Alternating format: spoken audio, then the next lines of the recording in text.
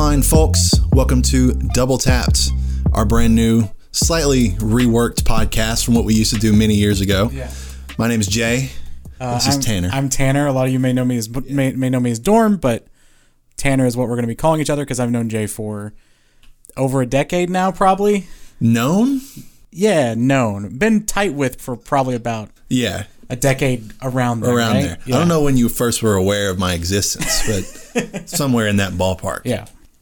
So this is sort of a reworked. We did a podcast similar to this back in the day. Yep. We called it the Dormcast. Yeah. We've brought it into the 2020s. You know, that's true. It has made the jump. So we're kind of bringing it back in a similar format. We're going to be talking about games in a lot of different ways, hitting on news, hitting on some fun topics, and enjoying some beverages as we do it. That's true. Tanner, let's talk a little bit about this beverage we're having tonight. Yeah, you picked this up for us on the way in. You requested something citrusy, and even though I don't think this technically has any citrus in it whatsoever, I mean, it is sour, which is a citrusy thing. The can, we're drinking Rheingeist Glow. Rheingeist is a local brewery from Cincinnati. Well, semi-local, I guess. Yeah. But a brewery that we both really like. Probably my favorite brewery. And they have great cans, which you can see if you're watching the video version of this. But, yeah, I like the look of it. I like the taste. It's very, very subtle. Yeah. It's subtly sour, but I enjoy it. Yeah, and a fan of... I mean, you know this about me. Pretty much all my friends know this about me at this point. I love sour beers. Yeah. Which is not the most common variety. No, that's true. But in this one, jumped off the page as a fruited sour, and I was like, oh, I'm interested in this. And it's really not nearly as sour as every other sour beer that I've ever had. Yeah, that's true. But it is very nice. The sun has reemerged. Spring is on the way. What a good way to celebrate it with a nice We're sour finally tart here. beer. Yeah. So let's just roll right in. I'm going to hit you with a few news stories we're going to react to. Some of the biggest news from the last week in the world of video games. Sounds good. We're going to hash out some discussion. Okay. The first one I wanted to talk to you about, it's happening. Pokemon is going open world. Yeah. So for those of you who don't know, Pokemon had a sort of direct type thing. Yeah, Pokemon Presents, I think, is what the formal title was. Thank you. And they had more announcements than the actual Nintendo Direct did. Yeah. The main ones being that Diamond and Pearl are getting remastered for Switch in a chibi art style that some people aren't crazy about. Yeah. But the other big thing is that Pokemon Legends Arceus, is that the title? It is. Or I think the formal I've always said Arceus, as you just did, but I think the actual person himself who was presenting said Arceus, or I've heard someone say Arceus, so I don't know what the actual, All right. I'm going to say Arceus. Yeah. So either way, that game is stealing shots from Breath of the Wild. Very much and, so. And including the zoom in, zoom out field shot. Yeah. If you've seen the side-by-side comparison, it is exactly the same. It is incredible how similar they are. But basically, it looks like, from what we can tell from that trailer, we're getting an open world Pokemon game that is really intriguing. The visuals aren't great. No, it definitely looks choppy and, it's early. Yeah, sure. But, And to be fair, we did see the Pokemon Snap trailer change quite a bit from when we first saw it to now, and it looks much better. Right. So hopefully that's more of a engine thing, and this is what we're working on, and less of a final product. This is what it's going to look like kind of thing. Yeah. But the concept definitely seems interesting about Absolutely. being able to explore an open world and actually throw a Pokeball and catch a Pokemon as an actual thing, as opposed to just roll through the tall grass and throw a Pokeball. It's the thing that we've always sort of pipe dreamed about. It's been in the last 15 years, there hasn't been a truly original new concept for a Pokemon game. Sure. In the sense of the core line of games. There's your snaps, there's your spin-offs. Yeah. But every core Pokemon game has pretty much been the same forever. Yeah. And this is the first seemingly drift. We don't know if there's going to be gyms. We don't know if there's going to be any of the staples of the series. Oh, that's true. I haven't even considered. But just the exploration nature of it, I think, is kind of what people have been craving for years now. Yeah. Are you supremely optimistic? Are you cautiously optimistic? Are you in right now? Are you out? Where are you at in terms of day one? And obviously there's a lot to come. Sure. I would classify myself as somewhat in. Cautiously optimistic is a good way to put it, because I personally was excited as hell for Sword and Shield. And I don't know if it's just an age thing where I'm at with games, whatever. I was severely underwhelmed by Sword and Shield. And so I think my main caution is, do I even want a Pokemon game right now? But then again, recently I played Pokemon Stadium for the first time, and that was really fun. And so I think because it's a shift on the normal genre, I don't know how in I'm going to be on Diamond and Pearl because I'm not nostalgic for those games anyway. For sure. But for this, I think I'll at least give it a shot, and hopefully it clicks because I think it's a really intriguing. Like you said, it's the thing that fan-made games were trying to be 10 years ago, right? So, and at the outset of the announcement, before I had seen any footage or anything, because I saw the news tweeted out before I ever saw the Pokemon Presents presentation itself. Yeah. The first thing I saw was the Diamond and Pearl news. And I mistook that news to think that, they're remaking Diamond and Pearl in like the visual style of Sword and Shield. Right. So I was like, this is the open world Pokemon that people are excited about. Yeah. And once I saw those trailers, I was like, this is literally just a remaster of Diamond and Pearl. It's more like the Link to the Past style. Legends Arceus is the game that people are very curious about. Yeah. And I'm in a similar boat where I feel like I have to play it just because I was a diehard Pokemon fan for years and years, and I played all the way through, I believe, X and Y was the last ones that I really played. Yeah. It's either X and Y or Black and White for me, whichever one was later. So I'm curious because Arceus is set in the Sinnoh region, the 4th gen, same ones as Diamond and Pearl. I'm curious to see what Pokemon are going to populate, this world. Yeah. Whether they're going to incorporate all of the more recent generations, whether they're going to limit it and maybe expand it in the end game, kind of like they used to do in older games where you beat the main story and then all of a sudden you're opened up to gens. So we'll see. I'm very curious. Me too. And excited because surely this is not going to be the first and only game in this style. Not if it does well, sure. And they've tabbed it to sort of seem like Pokemon Legends is going to be a new series going forward. Yeah. So here's hoping that the first one either sticks the landing or is at least a good starting point. It has enough promise. Exactly. A la like a Watch Dogs 1. That has enough promise to show that the series could be good. And I think one thing that would help it be good is our next story. Nice. The now not 100% confirmed, but de facto confirmed by reputable news sources, Switch Pro. Right. Which is not a formal title. We're just going to refer to it as like a Switch Pro, whatever. Yeah, that's fine, yeah. Switch 2. A more powerful version of the Switch to be released, seems like later this year. Yeah. We'll have a 720p Samsung OLED screen. Which is huge. It is huge. As someone who did the deep dive on OLEDs recently when I bought my new TV. So if you don't know, just to explain that portion of it before we get too far. Before, I'm not sure if the screen was an LED or an LCD, but basically the way screens work is each... an LED or an LCD screen has zones of lighting behind it that light multiple pixels on your screen. So think of it like mini projectors behind your screen if you want to think of it that way. That was the way it was explained to me. With an OLED, each pixel controls its own lighting. Now, that may not sound that different, but what really happens is that gives you a lot brighter brights because you're not relying on different sources for a whole area of your screen. It's a one-to-one. You're also going to get a lot better contrast because a pixel can just turn off to simulate black as opposed to dimming itself a lot to try to get to black, as well as better battery life. It's a lot less power. Really? Yeah, it's a lot less power using because I don't know the exact reasons behind it, but I know it improves battery life. So that's the main thing. And the fact that it's OLED, even though it's 720p, the theory I think behind that being the screen's so small that it won't matter. Even be a noticeable difference. Which I don't know if I agree with, because if you notice, phones are almost always in like at least 1080, if not higher resolution now. Yeah. So that's especially an Apple thing with like Retina displays. They love higher resolution phones. So I'm not sure if I agree with that, but I think it'll be fine. Yeah.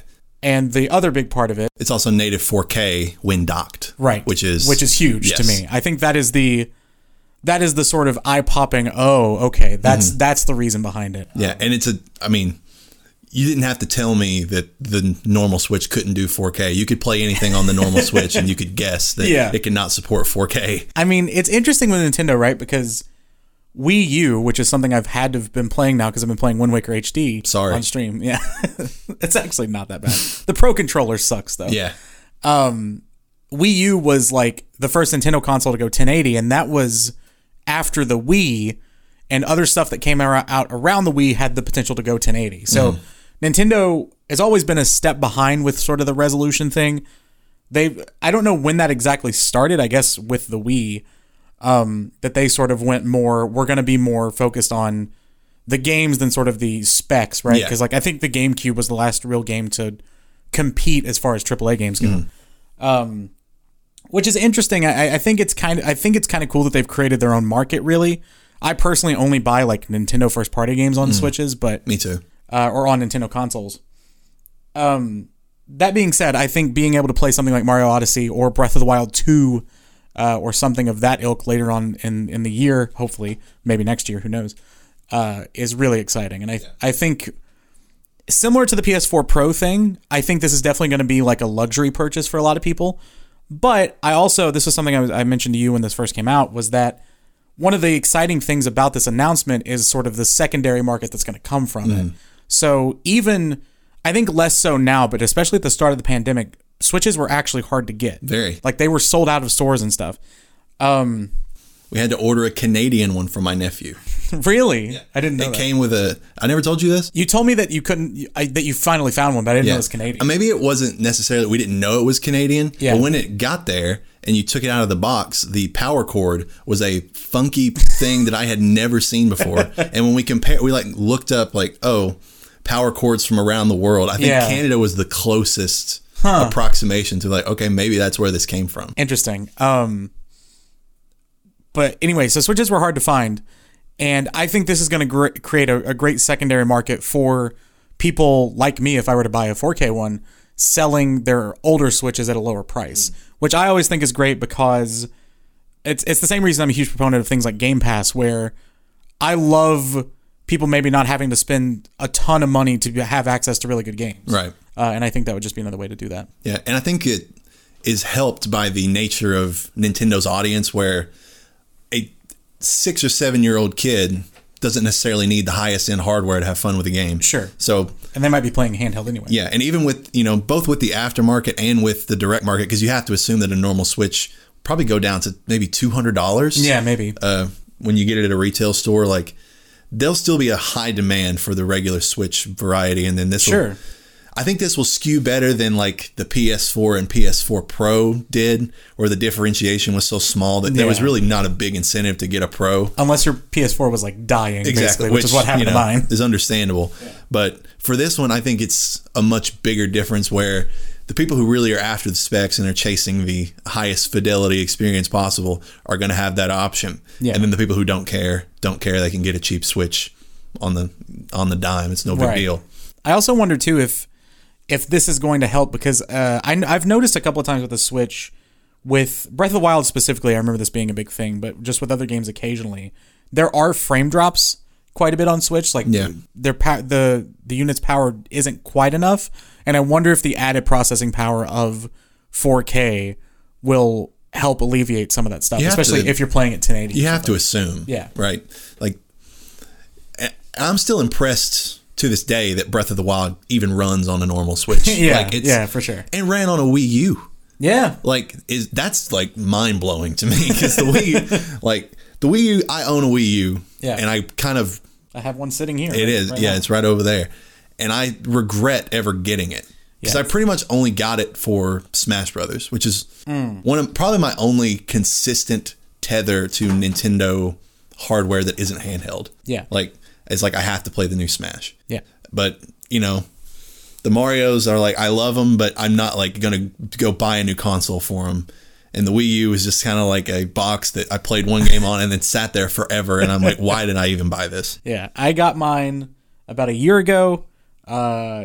Very secondhand. I can't remember. I think someone from the community sent it to me. Oh. So, yeah. Shout out to you, person. I think it was Starstream, so shout out to Star. But I God, because I bought a Wii around the same time I got the Wii U, and one of those was sent to me. I think it was the Wii U. But, Gotcha. Yeah, secondhand market, it's easy to get a Wii U if you want it. Yeah. Well, hopefully it'll be a lot easier to get a Switch soon for all those out there who've been That's true. craving one. Or if you've been craving a PS5, sorry, you're still out of luck. On to the next story. Let's talk about Hogwarts Legacy. Is that the full name? I actually don't remember. It doesn't really matter at this point because based on some of the news we've seen recently, this game might not come out for like 10 years. Yeah. So the recent announcement of the Harry Potter like open RPG, it's still unclear exactly what this game is. But there's been a lot of tumult in the development cycle recently. Didn't know tumult was a word. I'm like 99% sure. I mean, it makes sense, tumultuous. So there was a story earlier this week, and obviously this is sort of, it's a story based on J.K. Rowling's, sort of public infamy these days. Sure. The comments that she's made. But it became a story that the character creation in this new game was going to allow for trans characters, which... did you see this? I did not see this. No. Yeah, it was a story in light of J.K. Rowling's comments that the character creation was going to be very unrestricted. You were going to be kind of able to make whatever character you want. Yeah. Not sure if there's any connection to the news that came out later in the week that the lead designer on the game had left the studio. See, this I know about. This has been bubbling on Twitter for a couple of months now, where the guy who was the lead designer. I should say too that as someone who is friends with a lot of really inclusive streams and very like publicly out people who are just awesome, doing great stuff. The narrative in my Twitter bubble has been really interesting because a lot of people that I know who are LGBTQIA, they are also very internally conflicted with the idea of this game. Because a lot of people grew up with Harry Potter and love Harry Potter. And they also were like, well, I don't know if I can support J.K. Rowling. She's said many things that have her labeled a TERF, which I think I agree with. I don't agree with her sentiments. Sorry, I agree with her being labeled a classified TERF. As that. Which is someone who's anti-trans rights and just anti-trans in general. But that game already had this really, really conflicting narrative where some people were like, okay, I can separate, or I'm going to separate the art from the artist kind of argument. And then other people saying, well, J.K. Rowling's going to make money off this game, even if it's secondhand, so I can't support it, that kind of thing. Which that's everyone's own personal decision. I'm not going to begrudge anyone for that. I personally had no interest in it because I don't care about Harry Potter, but that was going to be my follow-up question. I was like, in light of all this news, I don't really know your relationship to the Harry Potter franchise. Yeah. Like, do you have any connection to it at all? Not really. To go back quickly, the news that came out this week, or that has been bubbling for a couple of months, is that the lead designer had made some very almost stereotypical sort of anti-SJW type videos on YouTube. He had talked about, I mean, if you've seen one of those videos, you've seen them all. Or if you've heard of one of those videos, you've seen them all. Yeah. It's just angry white man yelling at camera, right? So he had apparently made some of those videos, and I haven't watched those videos, but I saw the thumbnails. I saw that person's YouTube page, and that just sort of, for a lot of people, reinforced this thing about this game, which was it's anti-trans and it's anti-LGBTQIA plus. My connection with Harry Potter is non-existent. Nil. I watched Sorcerer's Stone as a kid. Great movie. Was like, this is fine. Actually, I'll call it a good movie. Yeah, it was fine. It was whatever. I hadn't read the books. I remember a lot of people reading them when I was a kid. I just wasn't super into fantasy or any kind of like big fictional narratives. The only series I read as kid. The only series I read as Kid Rock. Was I read the Chronicles of Narnia series, which I guess is fantasy, but it was just something I was into. I was also a big fan. And then a series of Unfortunate Events I also read. I read some of them. There's so many of those books. But I think there's 14. Yeah, it's crazy. But I never got into Harry Potter, and I never really watched the movies. I still haven't seen most of them. I've seen Sorcerer's Stone and I believe the second one, but that's all I've seen. Yeah. See, I'm the, hated like movie only fan. Never read any of the books. Own I think 2 or 3 of the books, just never read them. Yeah. And I didn't buy them. I think they were gifted to me. Like I own like Goblet of Fire, and that thing is like the thickest book on any bookshelf you'll ever see in like a kid's library. Yeah. But I'm a big fan of the movies. Most of them, 1 through 4, are varying degrees of great. Okay. 5 was maybe the most frustrating movie going experience I've ever had. Oh, wow. Because Dolores Umbridge, and at the age that I was, I could not respect that she was a good villain. I just hated her. Right. It's like a wrestling heel. Yeah. Now I understand that, like, oh, this was a really good villainous performance. But at the time, I was like, I want to leave. Like, I would like to get up and walk out of this movie theater. 6 and 7 part 1 were meh. 7 part 2 was cool. But I had sort of fallen off after 1 through 4. Specifically 2 through 3 are great. So I'm semi-interested in this game conceptually. I'm pretty sure I played Order of the Phoenix, the video game. Okay. Is that a PS2 game? I think it was a PS3 game. Oh, wow. Okay. I think it was like 2007. All right. Couldn't tell you much about it.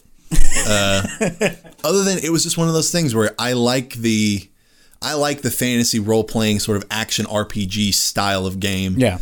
And I think if this game turns out to be sort of that paired with the sort of like day-to-day school sim, like I think that could be really fun. Yeah. And obviously I love the idea that, you know, the character creation stuff, I root for character creation to be as pretty expansive as possible in any game where you're going to have a character creation feature.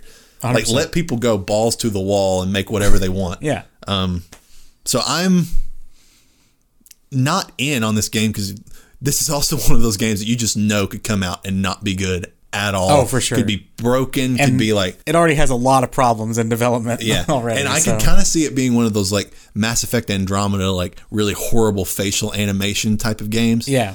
Who's developing it? It's Monolith, right? Who did Mad Max? I'll check into it. I actually looked up Monolith recently. What was the series they did? They did one of those. It might have been Mad Max, which makes sense because that's a Warner Brothers property. I also was right about the title to begin with. It is Hogwarts Legacy. Gotcha. It's Avalanche. Oh, Avalanche. Sorry. Yeah. So what have they done? Avalanche Software, located in Salt Lake City, for those curious. Not a very inclusive place, Salt Lake City. So that's not a good sign.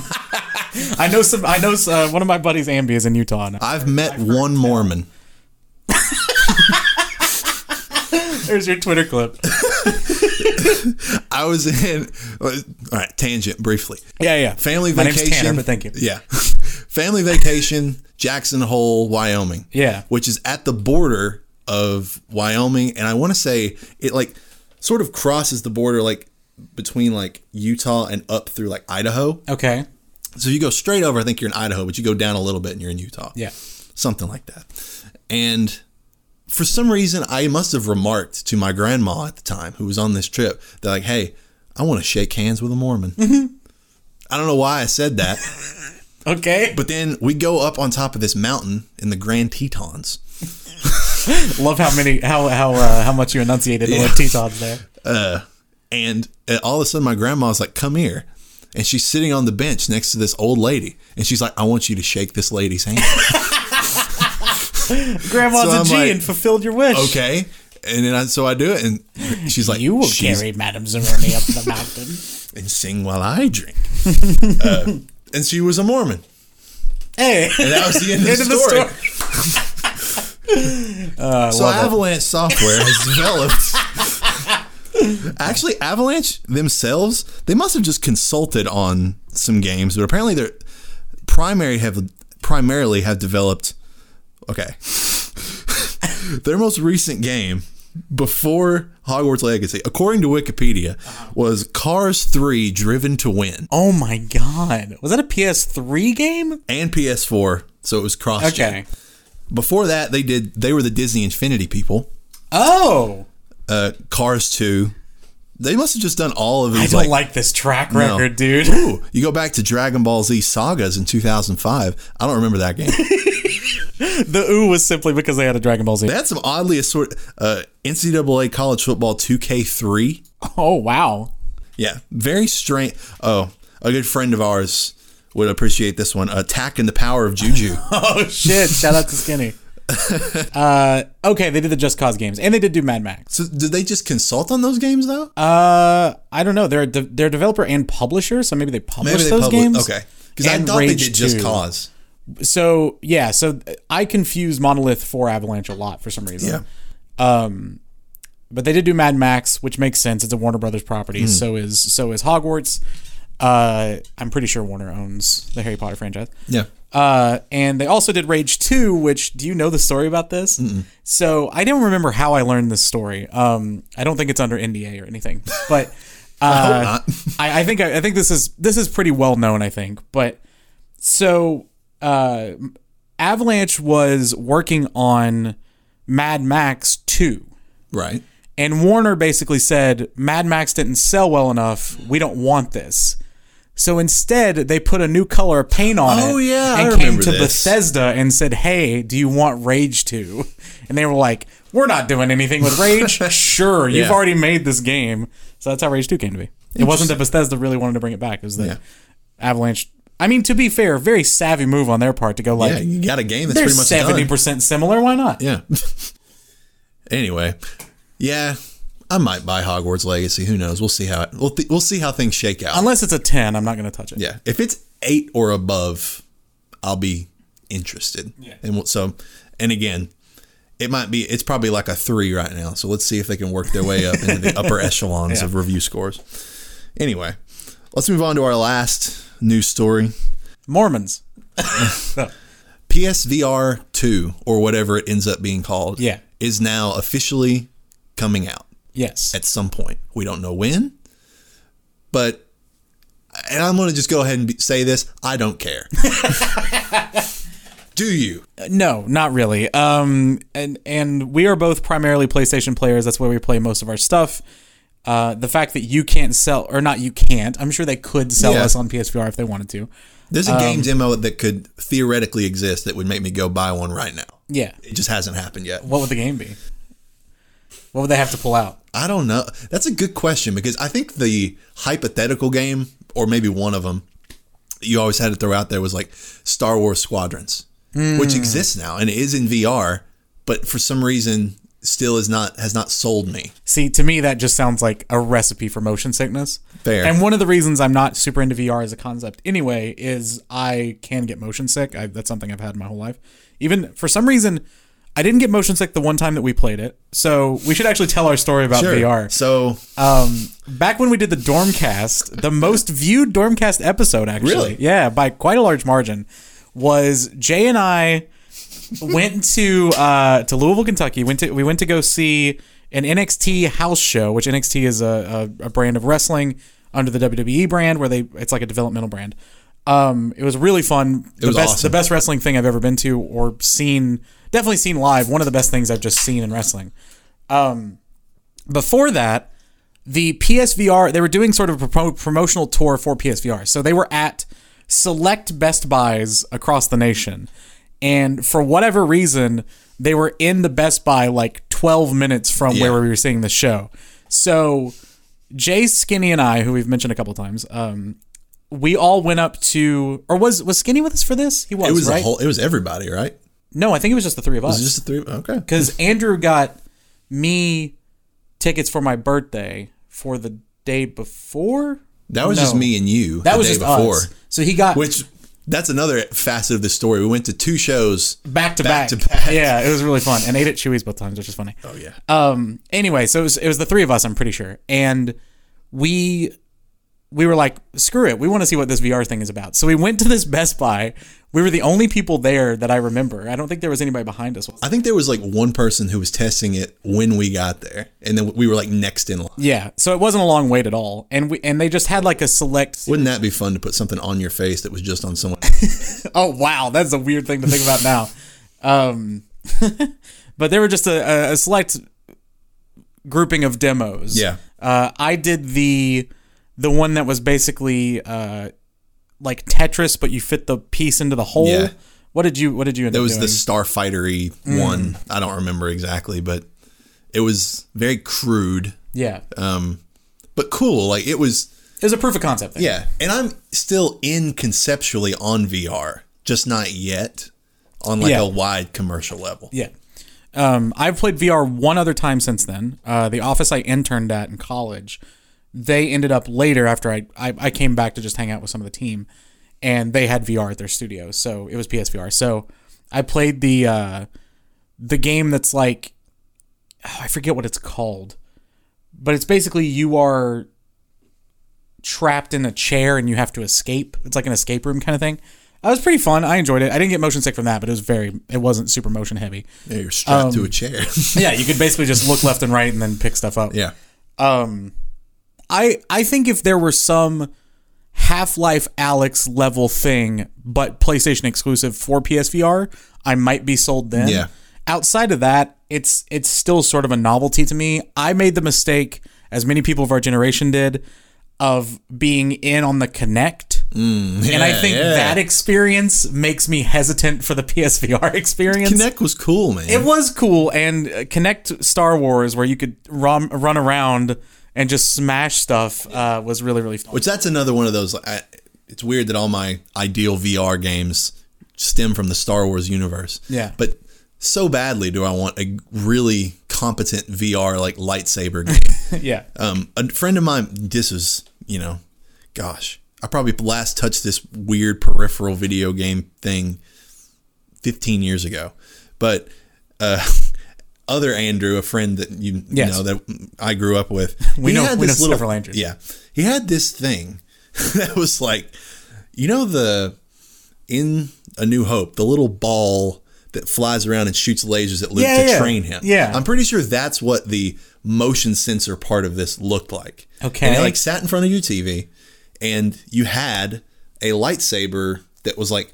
It was basically the hilt of a lightsaber, okay, and a plastic blade that was only like 6 inches long. All right. So this was your controller. Yeah. That was it. That was the extent of the hardware. It wasn't on a console of any kind? No, I think it was just a standalone thing. It sounds like PlayStation Eye a little bit. But. Yeah, it's that kind of thing, but I'm pretty sure it was just a standalone thing. Yeah. And it was very crude, but you would just like fight like, okay, Darth Vader would come up on the screen. And there wasn't like a range of motion, but you could hold this thing and sort of at an angle to deflect, and then you could like swipe, and you would see like a slash go across the screen. And I'm like, that at the time, at that young age, that was so cool. Oh, I'm sure, yeah. And I want that experience scaled up into a very proper, full-fledged, because I know there's that Vader Immortal, that game. It's a VR game that I know some people enjoy, but it's not like a full-fledged. Oh, this is the one where you play as Vader? I think so. And you can like force choke people and stuff. I think I've seen flips. That's cool, but it's again sort of has the limitations of current VR hardware strapped to it. So I am in, honestly, and this is another aspect, kind of the aspect that immediately turned me off about PSVR 2. It still has a cord. Yeah, that's a big thing. And it's weird that they got, I mean, I guess you want to get out ahead of that, right? And you don't want that to be a later thing that people are feeling. They're just like, crap, it has a cord. I'm not in anymore. It's better to get out ahead of it now, especially with the way. So they didn't release this in a video form. They just released it, to my knowledge, on a statement, right? On PS Blog. I think PS Blog. So again, it's very much for people like us, the people who enjoy discussing this kind of thing. Yeah.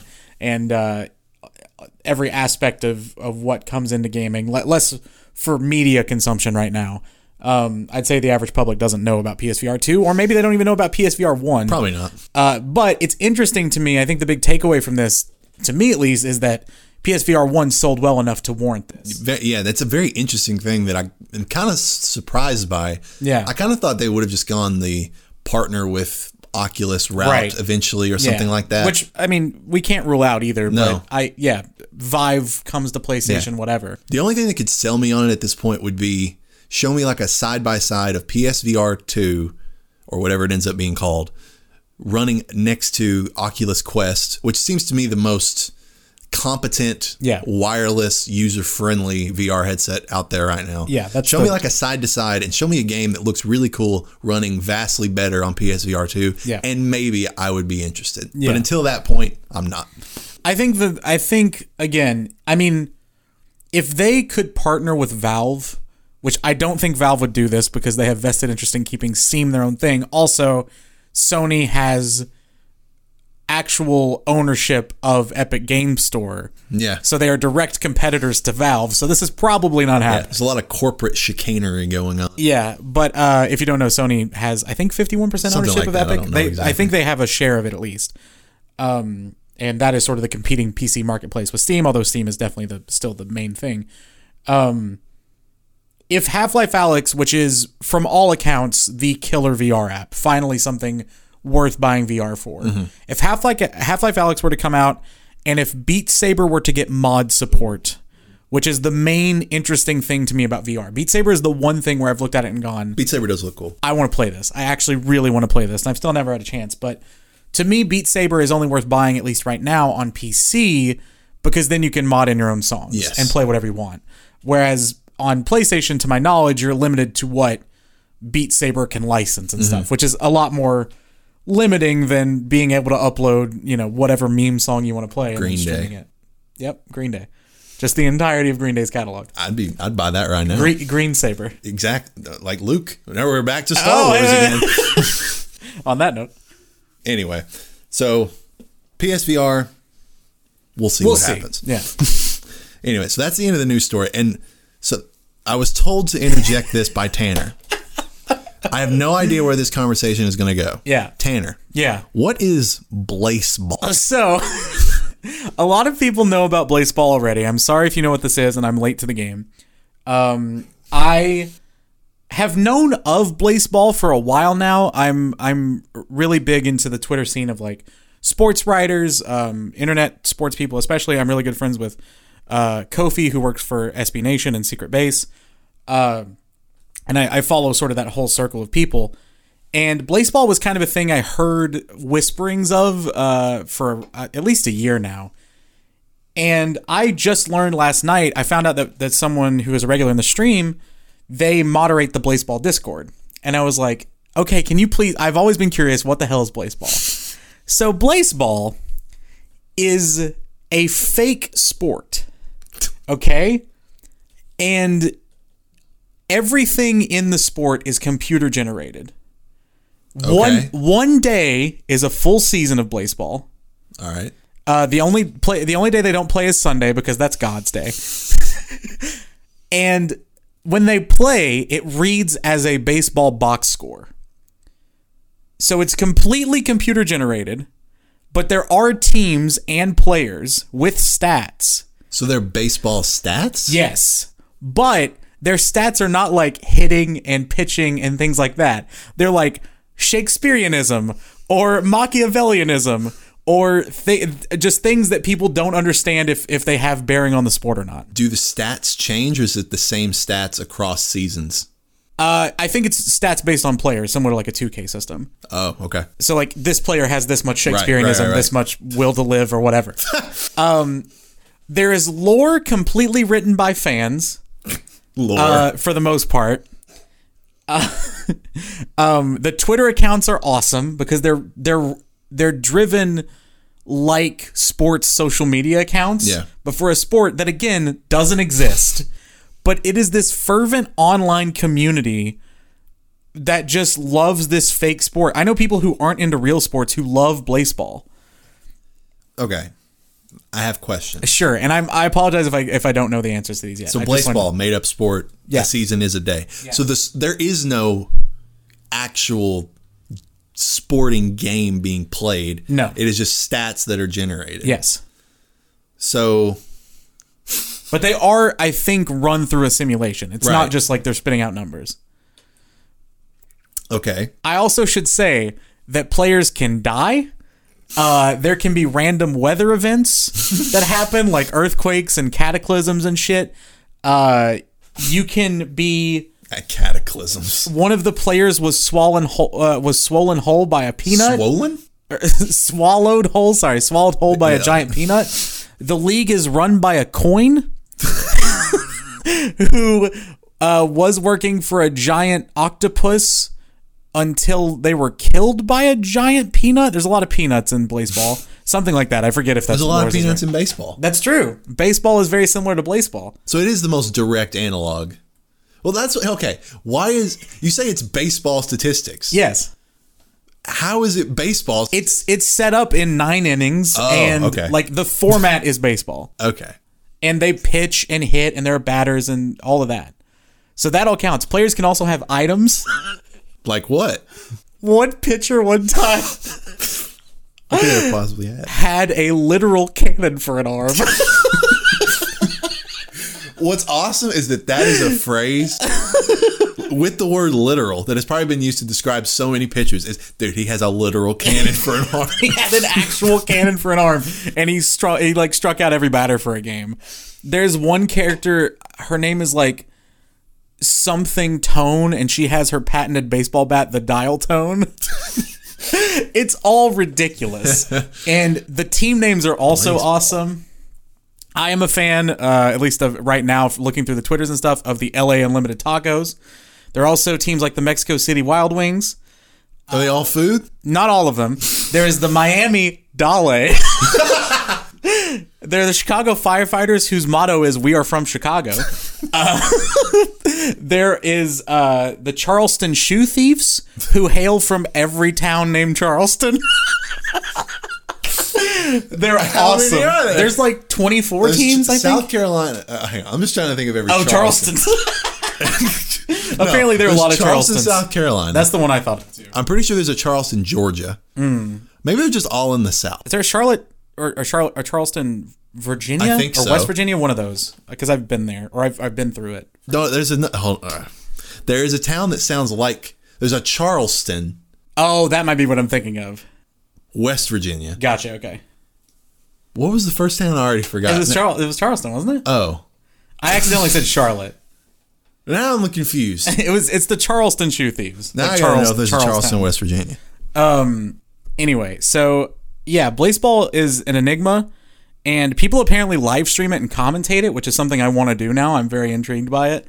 Is there Charleston, West Virginia? So that's 3 at least. Yeah, because I was gonna say, like, I was asking the community. I was like, well, because I learned about this on stream yesterday, and I was like, well, which team should I root for? And I was like, is there a Kentucky team? And they were like, no, there's the Ohio Worms, but they're not. Nope. They're not close, or they're not the Kentucky team. And they were like, well, there's probably a Charleston, Kentucky.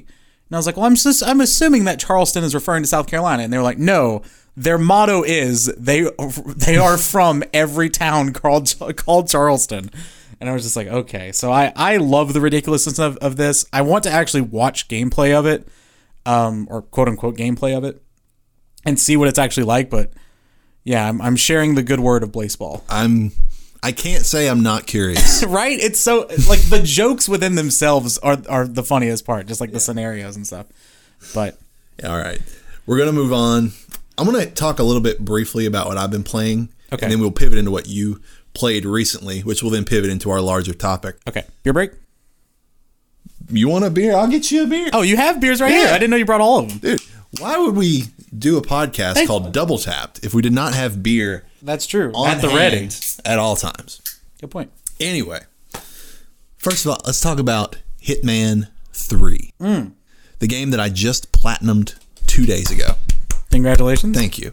And I don't want to sound like I'm accepting a Grammy or something, but it is not a platinum worth necessarily cheering about in the terms of difficulty, but it is one of those, you're going to sink some time into this game if Sure. you want to get this platinum. And Which I don't mind. kudos to them, because I played Hitman, the rebooted Hitman that came Yes. out, I think in 2016, Yeah, 2016, 2015, something like that. and really enjoyed it. As Really well. liked this take on the game. I had never played any of the old ones. Oh, okay. Pre-reboot. I had played them on the PS2. Okay. But I really liked the it's funny. Yeah. Like, it's really a funny game. Like, it's not Splinter Cell, like super stealth, covert, any of that. And I don't know if the old Hitman games were more of that. I assume that they were more stealth actiony. They were more the games. Yes, they took themselves more seriously, but people always could goof around in them. Yeah. But these games made goofing around more of a focus. Yeah. Which I enjoy. And what I love about that is that you cannot, or it's at least not fun to go, because you can do this. You could find a machine gun in a level and just go around and kill everybody. Oh, yeah, but that's not not what only you're is that playing it not for. fun, it doesn't feel good, No. which I think is a really good intentional design choice. So, like, if you want to go guns blazing, you can, but it's going to be slow and clunky, and enemies are going to kill you a lot faster than you can kill them. Yeah. Even on easy, like, there's 3 difficulties, and even on casual, which is the easiest one, it is really hard to win a game in a gunfight. So it encourages you to be like, just walk around this level see what there is to see. Yeah. And ideally, this is an option or the objective in every level. Kill the 2 people or 1 or 3, depending on the level that you're trying to kill. Kill only them, never get seen. And leave. Yeah. Like, it is super cool. It's a very cool idea. And funny enough, without segueing away too much from Hitman, I've been playing Super Hot, which is the game where time moves as you move. Bullets and enemies moving don't move unless you're moving too. So it's in a similar way to Hitman, they're both puzzle shooters. Yeah. Where it's all about looking around what's around you, informing yourself of where enemies are. Granted, that is more stealth-based and more scenario-based, and Super Hot is more directly a puzzle. But I do like the way both of those games make you think first before acting. For sure. Here was my initial takeaway from playing these games before I decided to platinum Hitman 3 was that I really like this, but there seems to be there's I think in every level 3 stories, which are like the most ornate ways that the game has sort of decided that you can kill these people, right? Okay. That are very elaborate, the scripted scenario, exactly. And those are always fun to follow and like do the hilarity of whatever ensues. Like, let me think of it. Well, I'll get to my favorite level in Hitman 3 here in a second because I absolutely have a favorite. Okay. Is it the Knives Out level? Knives Out level. Yeah, there's apparently, I haven't played Hitman 3, but I know there's a level set in a mansion. Oh, no, but that one is the murder mystery mansion is really cool. A lot of people have been seeing the parallels between it and Knives Out, which sounds interesting.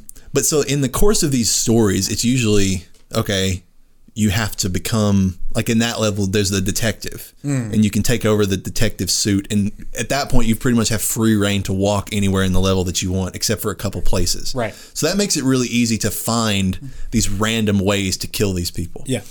Which is great. And it's fun, and you beat the game in earnest.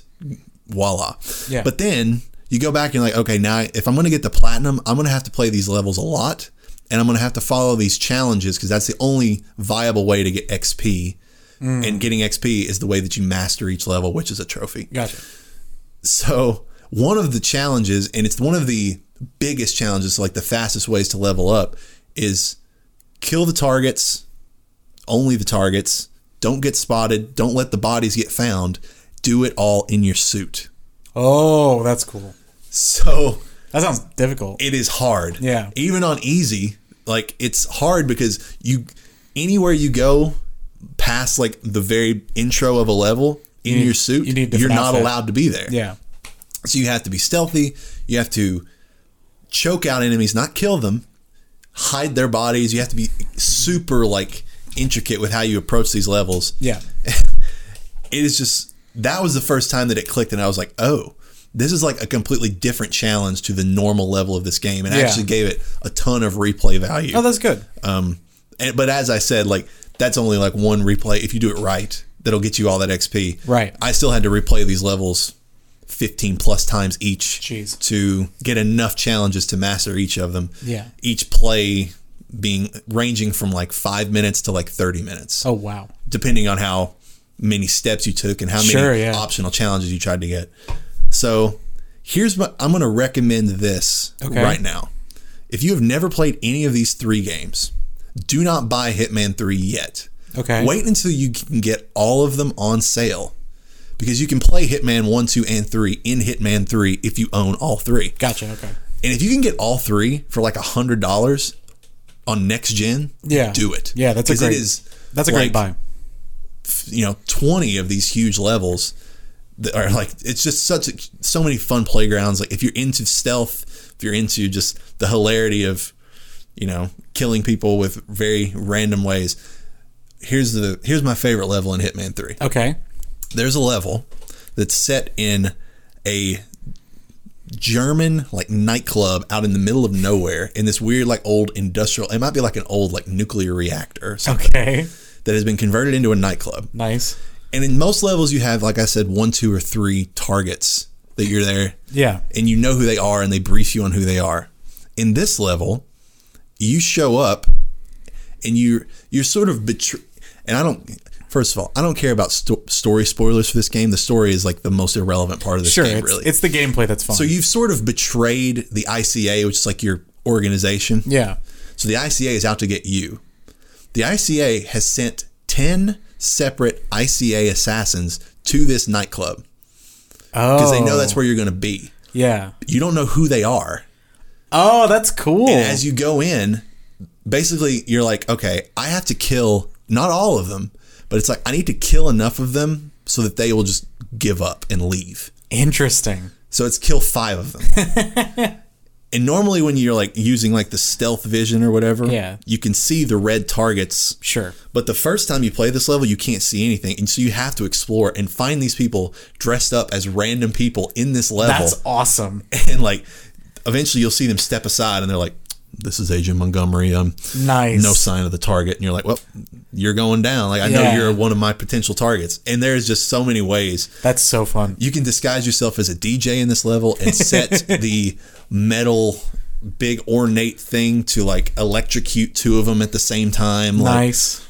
Like, it's awesome. Yeah. Highly recommend all 3 if you're into that sort of thing. And if you get them all 3 at a reduced price, wait and do that. So what would you score it right now if you had to? Just 3? Yeah.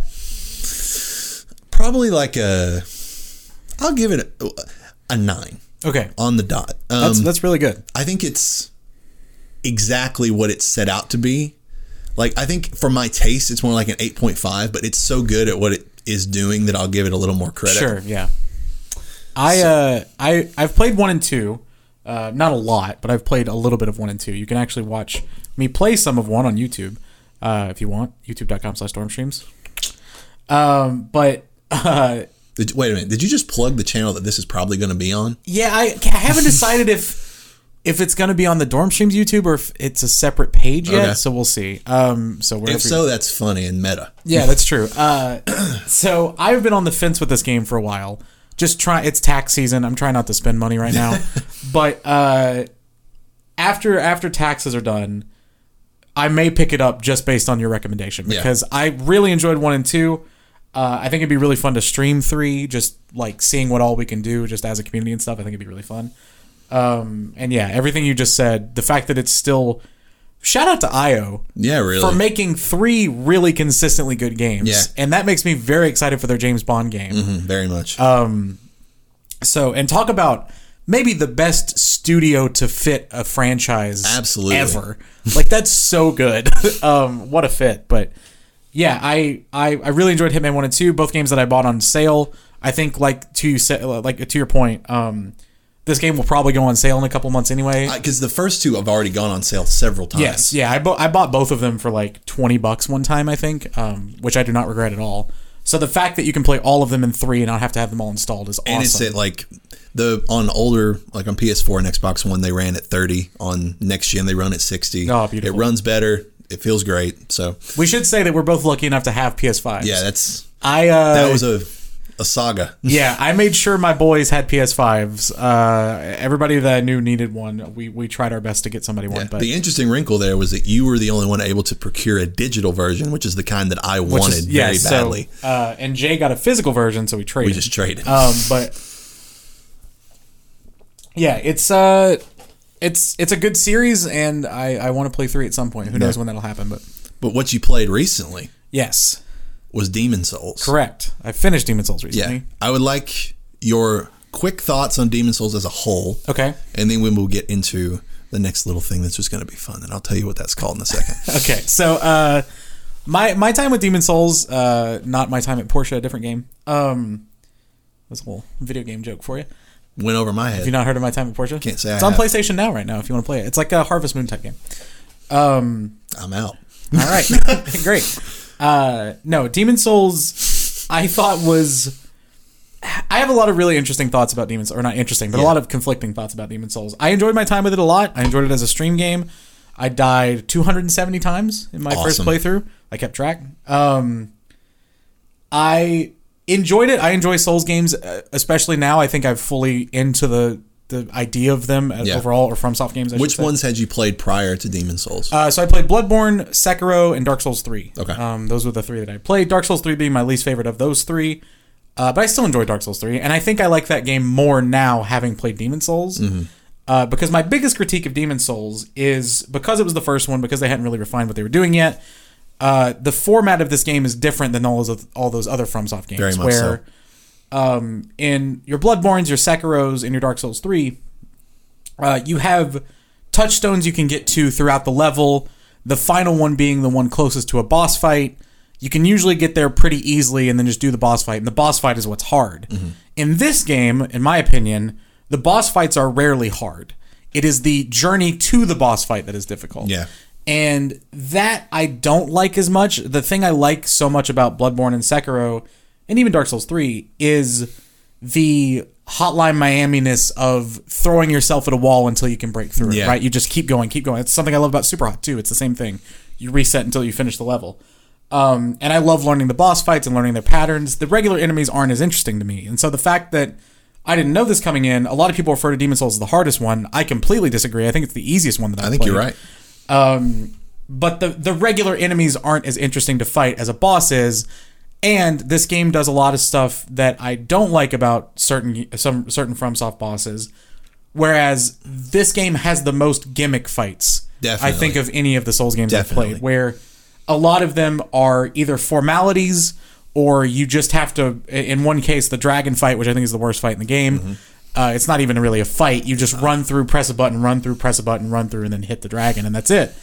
I don't know. I'm going for the platinum. It's a fun game to run around in. It is beautiful. Gorgeous. I should say Bluepoint did an amazing job with this remaster. All of my critiques are more directed toward the original Demon's Souls. I think they did a great job with the port and some of the quality of life stuff they did.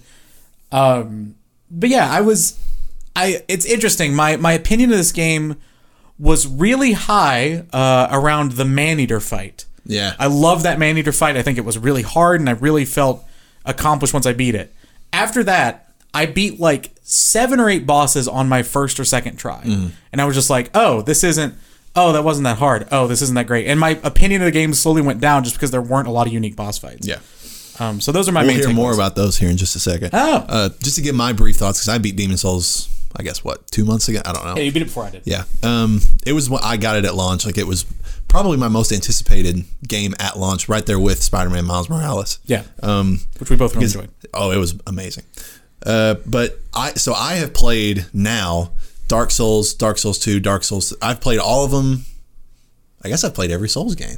Nice. That's kind of weird to say. Yeah. Demon's Souls, all 3, Bloodborne, Sekiro. Yeah. Which I don't consider Sekiro a Souls game. It's different enough, even though it absolutely has a lot of the same tropes. Yeah. But the actual moment-to-moment gameplay, I think, is a little distinct. That's fair. It is a FromSoft game, though.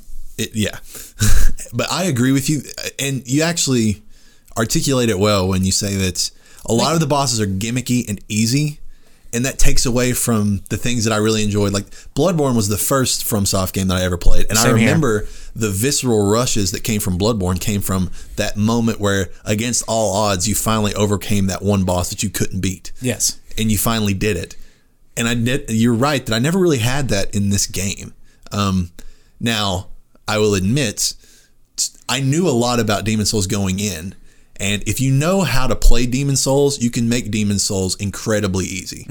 If you find the right weapons, if you play it using the right stats, you can trivialize the whole game pretty much, mainly by using magic. Yes, which I've done on my second Pretty much playthrough. every enemy is weak to magic. And there's a really good sword called the Crescent Falchion. Exactly. Or Falchion. Which I ran right to it when I... See, I didn't know at the time, but that became my main weapon in my first playthrough, and then that sword is buffed by magic stats, so my second playthrough, which I did for trophies, or am doing for trophies, I just immediately went to it, and everything was doubled up by my magic that was already high. Exactly. It was wild. Yeah, so I will give Demon's Souls all the credit in the world for kicking off this format of game. Yeah. I will give it a ton of credit for admittedly having one of my favorite areas in any of the games, which is the Tower of Latria, which I think is absolutely easily the best part of the game. One of the most atmospheric and creepy levels in any video game I have ever played. And so unique. It doesn't incredible. even feel like anything else I've played. The Eye of Sauron tower meets like some kind of weird like HP Lovecraft. Azkaban Lovecraft. Exactly. Yeah.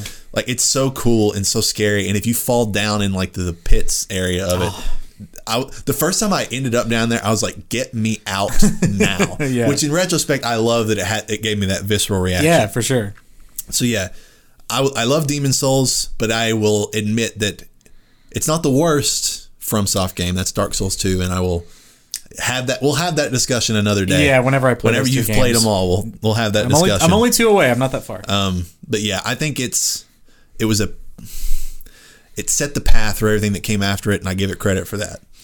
But let's talk specifically about the bosses. In a little brief segment, I'm going to call the boss rush. Boss rush. I don't know. We're just going to go through and give. I don't want us to elaborate a ton. I want us to give like brief, because there's a good amount of bosses in this game. Yeah. And we're going to give our brief thoughts on all of them. Okay. Should we give it a score? Let's do thumbs up, thumbs middle, thumbs down for the boss fight. With both thumbs? What? So I could do like 1 thumb up, 1 thumb sideways. That's like the second best score. I'm gonna say 1 thumb unless we need clarification. Okay, fair. Thumb middle is sort of just like a whatever. And we can give a few words to justify that. Yeah. I just want to rank them. All right. Or rate them. Let's see how these are ordered. I've got the list pulled up here. Also, spoilers for the names and ideas of boss fights in Demon Souls, but Demon Souls has been around for 12 years, so that's on you. Yeah. All right. So these are sorted. I don't know if it's on you, but these are sorted by archstone. So we're going to go each archstone bottom up. Sure. Starting with the Phalanx. Thumbs down. I'm not a fan. I agree, thumbs down. It's gimmicky, easy, super weak to fire. Although the intro when it shoots the arrow at you is really cool. I don't even remember that. You don't remember that? Like when you first open that door, it just shoots a giant arrow out onto the ground in like a cutscene. I'm like, that was cool. You get bonus points for that, but less bonus points for sucking. Tower Knight. I like Tower Knight. Tower Knight's great. I think it's a cool fight. It really is. It's very similar to the one Reborn. Yep. It's the precursor to that fight, really. Yes, which is interesting now because it's funny because we both have the same context for these fights, which I think this is a big thing of all FromSoft games. Normally, people I talk to about these games tend to cite their first one of these as their favorite. Definitely. I think a lot of that is because their first one was Bloodborne. That's true. A lot of people did get in on Bloodborne, but also the first time you experience these kind of games is the most special, I think. Yeah.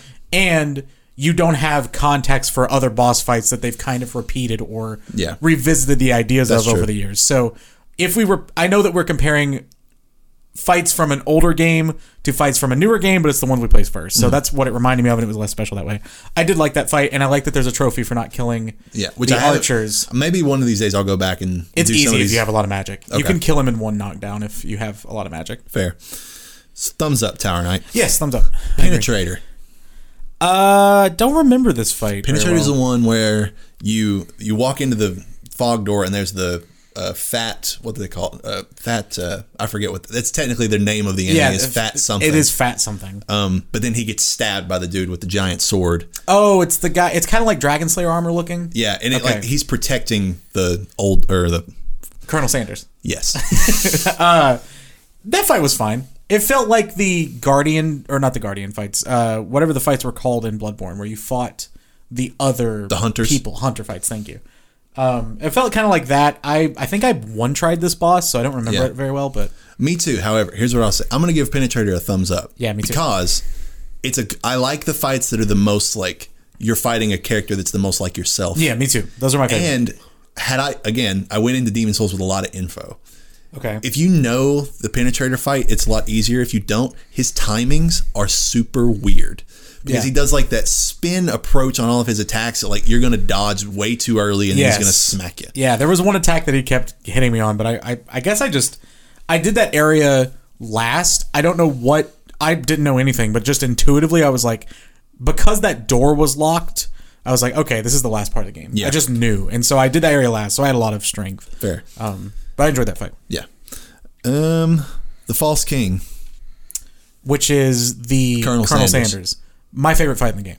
It's probably the most modern fight in the sense that it's relatively fast and fluid and sharp, and the enemy has a variety of attacks. Yes. A lot more than the other bosses, definitely. I should say. So yeah, that's probably on paper, the best fight in the game. So big thumbs up to the False King. I agree. The Armor Spider. I hate this fight. I'm going to go thumbs middle. I thought it was interesting. At least it wasn't super gimmicky. It is sort of a you read it as you play it kind of thing. It took me a few tries, which I actually enjoy. But once you figure out that you can just stand slightly off of the middle and most of the attacks miss you. I didn't know that. Except for the one where you have to run out and then you have to dodge the spiders. But if you're standing right in the middle, he hits you with like the scyther attack. Oh, yeah. But if you're just off enough, you can like roll through it and be fine. Yeah, I don't like fights that take place in such a weird, narrow or gimmicky arena. Yeah, it was very confined. So like the fact that you're just filed into this one little hallway and it's like you have to run all the way up, then run all the way back. That's fair. I really don't like this. So thumbs down from me for Armor Spider. I'm in the middle. Flame Lurker. Cool fight. It is a cool fight. I did it way later than intended, I think, and it was very easy the first time I did it. Second time I did it was a little bit harder, but also not that hard. I know some people say that's the hardest fight in the game. Yeah, they do. I disagree completely. It wasn't hard for me either, which is kind of surprising. I thought it was pretty easy, and not to sound like I don't think we're gloating here. It's the way you approach the game. It's going to have different outcomes for everybody. Yeah, and I will happily admit that I spent like 14 hours on the final boss of Sekiro. Like I'm not great at these games. I think everybody did. I'm not great at these games from the get-go, and for whatever reason, a lot of the stuff just clicked with me. But yeah, it was a cool fight. I like the arena. I like the way the environment looks, and the fact that you can die to lava around it and stuff. I think it's really cool. Yeah, I think it was another precursor to like a Bloodborne fight, but in the sense of like it was just a fast, aggressive like beast that was coming at you. Yeah. And I like that. It had a nice open arena. If it weren't so weak to magic, it would be an extra thumbs up, but I'm still going to give it a thumbs up. Yeah, me too. Dragon God. The worst fight in the game. Thumbs down. Major thumbs down. Hard to disagree. It's just a gimmick. It's not a fight. It sucks that the marketing of the game back in the day and the marketing of this new new one, yeah, where like it comes out and he's the giant thing at the end, like, oh, this is the big boss of the game. Yeah. Which he's really not. That was so disappointing. It is very disappointing. Although if they're trying to make, they should have just made him smaller, because how are you supposed to believably fight this ginormous dragon? That's true. So like if they at least made it like a believably small, there's been a lot of dragon fights in the Soul series, so yeah, they could have done it better. I mean, even that dragon that you fight in Dark Souls 3 where you like plunging attack to its head. Yeah. Well, that are you trying to say it's better? That attack or that fight is slightly better than this. It's not a great fight. I didn't enjoy that fight either, but it's better than running to 2 spear guns and then that's it. I could go either way. I think at least the plunging attack is an interesting mechanic as opposed to just hitting a button, which isn't. Yeah, but still, worst fight in the game. Thumbs down on Dragon God. Fool's Idol. I actually like this fight. Really? Yeah, it's Bloodborne-esque. I feel like it's sort of similar to like the celestial emissaries or whatever they're called. The ones aren't there like false ones in that, or is there a different one? No, not that one. The Witches of Hemwick has the 2. Oh yeah, the old ladies. Yeah, I forgot about that. I think it's maybe most isn't similar there to one that with like the little guys that some of those are fake? Maybe not. It's been a while since I played Bloodborne. But well, Celestial Emissary, there's the fake enemies, but they are real. You can fight them, but only one is the one. Well, I guess you're right. It's a similar kind of idea. You're right. I enjoyed it. That was at least challenging enough. I thought at least I didn't realize the whole. Well, actually, I first tried this boss, but I didn't realize that you had to kill the guy in the tower. Yeah. So I had to redo the fight, which I thought was interesting enough. It was kind of frustrating at the time, like that. But it was a cool enough wrinkle that I was okay with it. Yeah. And I actually think part of the reason I like this fight is that is one of my other secret favorite areas is leading up to that fight, the prison, especially the because this is the prison, right? Mm-hmm. The sort of big giant lady that shoots arrows, the statue, that bridge is awesome. That's a really fun area, and I just like the way that lays out. Yeah, I'm gonna go thumbs middle on the Fool's Idol.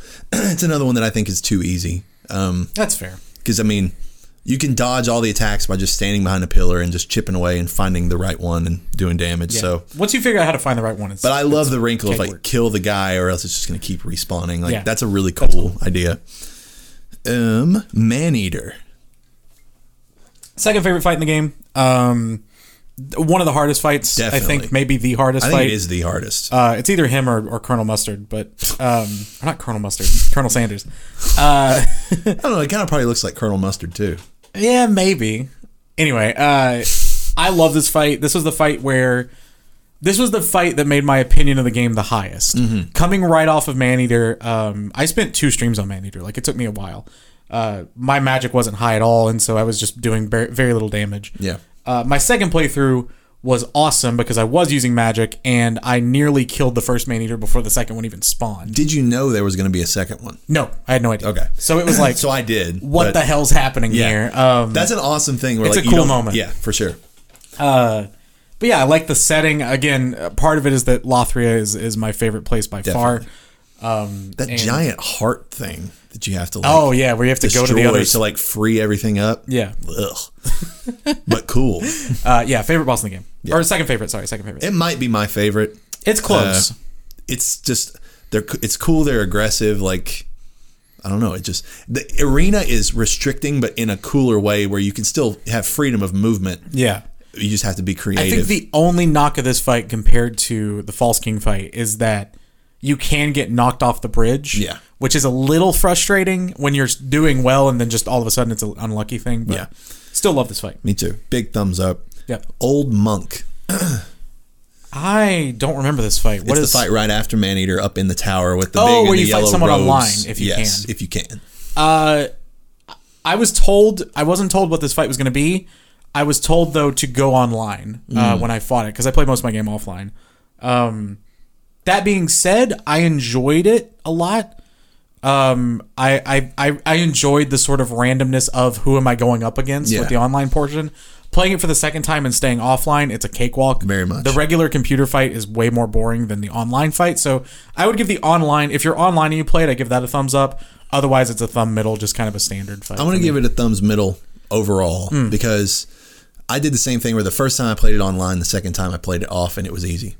However, this was maybe my most disappointing moment in the entire game because it was the moment that I realized that when you reach the last boss in any particular Archstone, there is no real level segment that leads up to that last boss. Yeah, it is pretty much a straight shot from boss door. Exactly. Yeah. So once I realized, because I was loving the Tower of Latria so much, and you see this last tower, and you're thinking, "Oh, cool! I'm gonna go and like ascend this cool like layered structure." Yeah. But no, you walk in and you go up a staircase and you fight one of the Cthulhu head monsters. Yeah.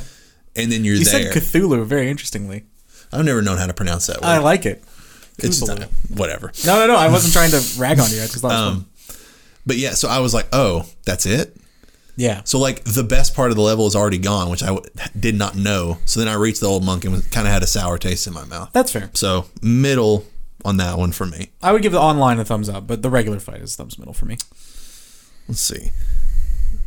Oh, wait, I scrolled down too much. Adjudicator.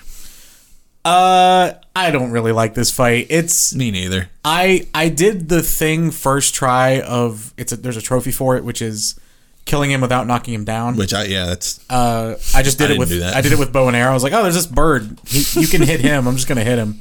Because I went down the first time, I saw that my attacks weren't doing anything, so I just went back up and shot him with a bow. It's kind of a nothing fight. I'm giving it thumbs down. Attacks are easy to dodge, and then if you're not, the worst thing is if you go in and you can't deal a lot of damage, it just takes forever, but it's easy. So that's just very boring. Yeah. So thumbs down there for me. Thumbs down as well. Old Hero. Which fight is this? The blind one, the big blind guy that pops out of the wall. Thumbs middle for me. I thought it was okay. In terms of the rest of the game, I'm going to go thumbs up. Because it is cool that there are items in the game that you can use. Like the stealth ring, exactly. which is what I used to beat him. Which I didn't use the first time, so I would attack, and if you went and did stand still even without it, he would be looking for you. Yeah. I like that mechanic. It's interesting, and he does a lot of damage and is a faster fight than a lot of the other fights in the game, and it is a real fight, not a gimmick. It has a gimmick, but it doesn't. Right. It's not the full solution to the fight. You're right. Which I enjoy. So I'm gonna go thumbs up there. I go thumbs middle. Storm King. Which is the stingray? The giant flying stingray. I have to say, major thumbs up. Interesting. I really love this fight. I think I might go thumbs middle. I understand if you do.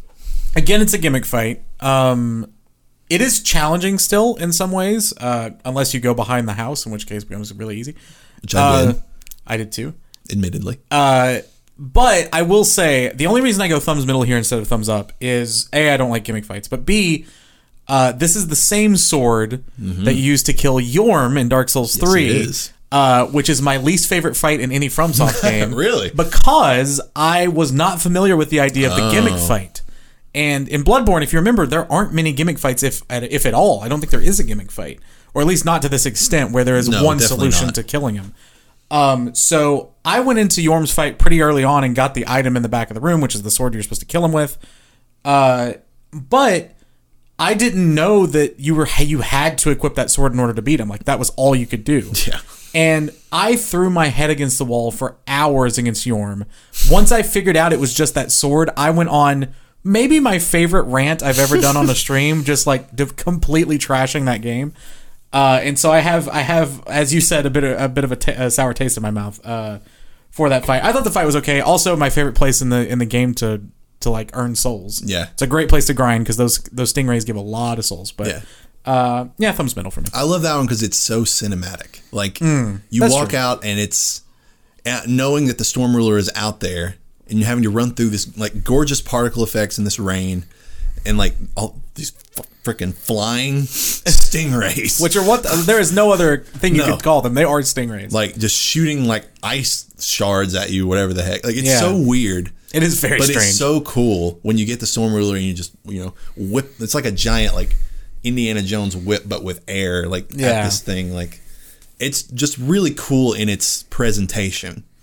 I agree with that. And I think that it helped that I knew it wasn't going to be hard, so I was just expecting it to be fun. Yeah, that's fair. Leechmonger. Thumbs down. This fight was boring as hell. Definitely. And also, I went there too early and got destroyed, and then went back way later and destroyed him in like 3 hits. I did this fight very easily, so I don't remember much of it. Thumbs down. Thumbs down for me too. Dirty Colossus.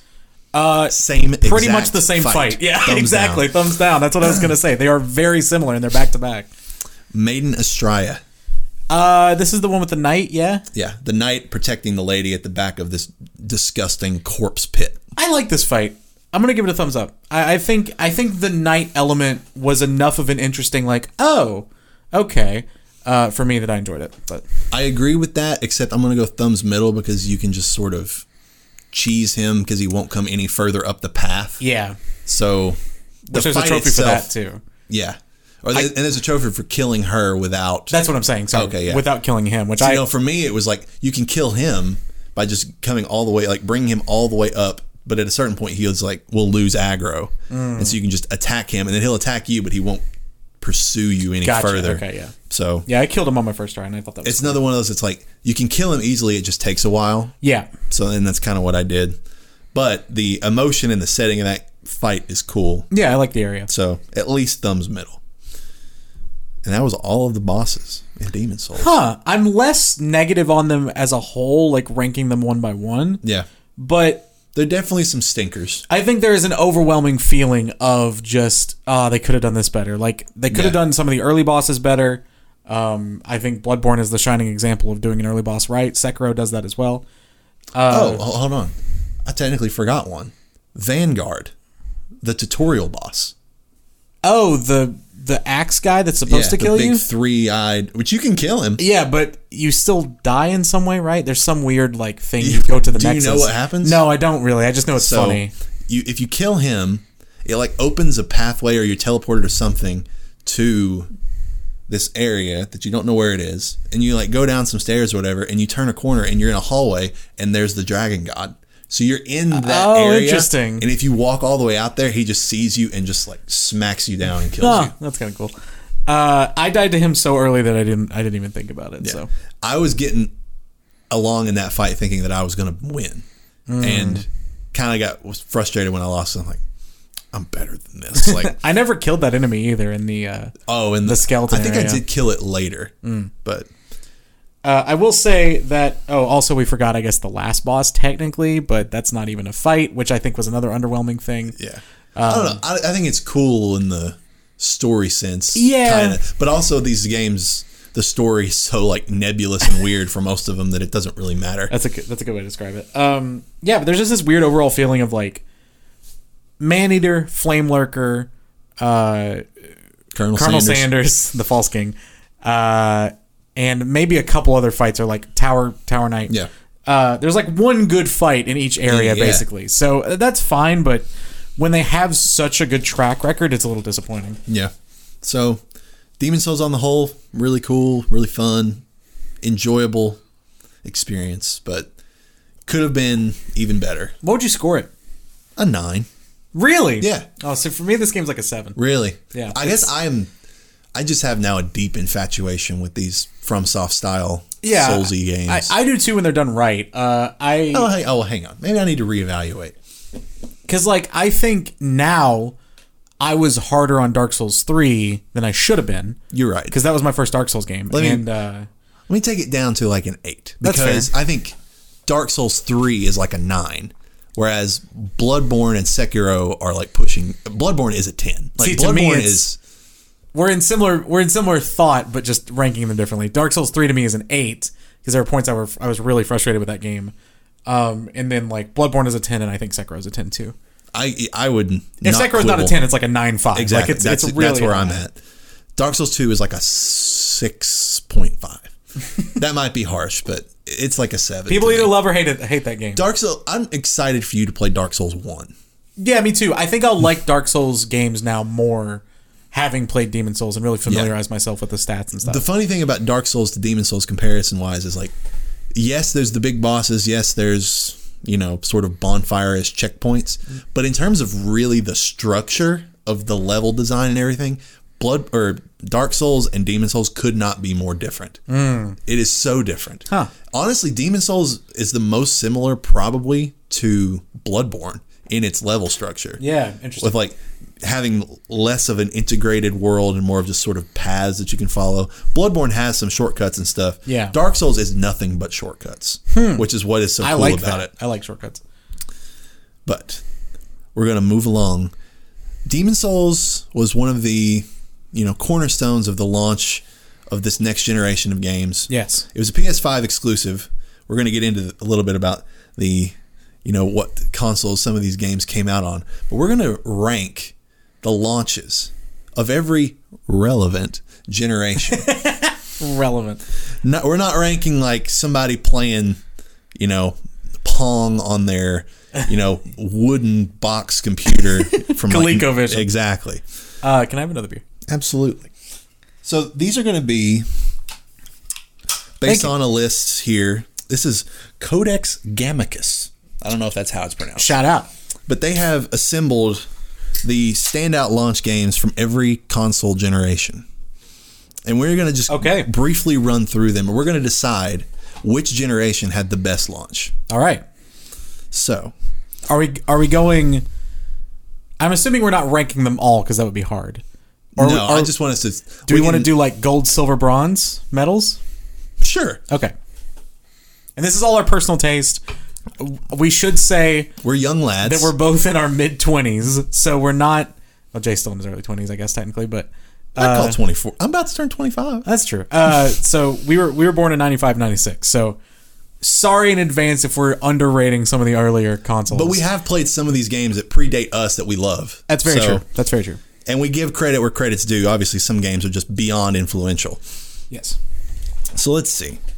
We're going to start with what is colloquially known as the third generation, which is the NES generation. Which is also where I'd start. Yes.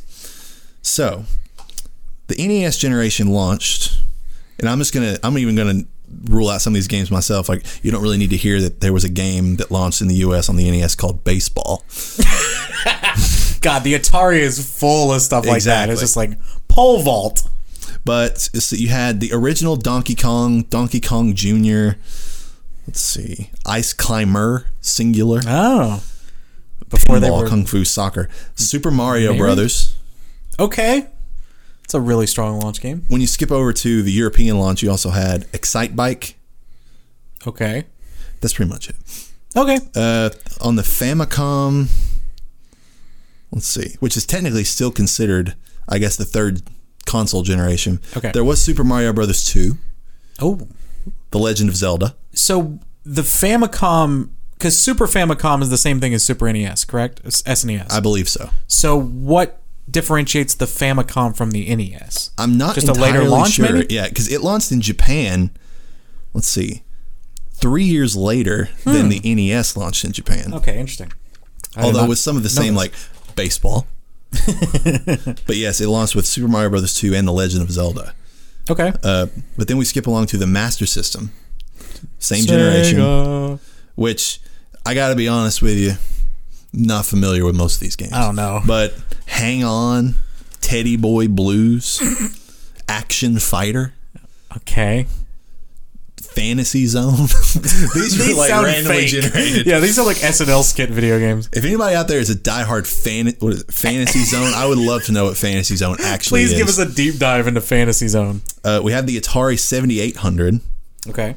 Let's see. Miss Pac-Man. Is 7800 Jaguar? Or is that a different one? I don't know. I think that might be Jaguar. Maybe.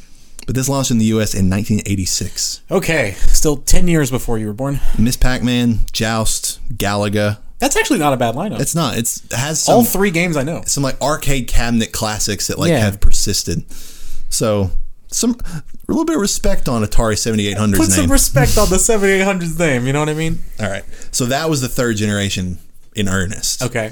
So I say here's what we do. We rank each. As we go along, we'll say, is this one better than the last one? And if it is, we'll knock out the last one. Okay. So the best of this bunch. And we'll see who's standing at the end.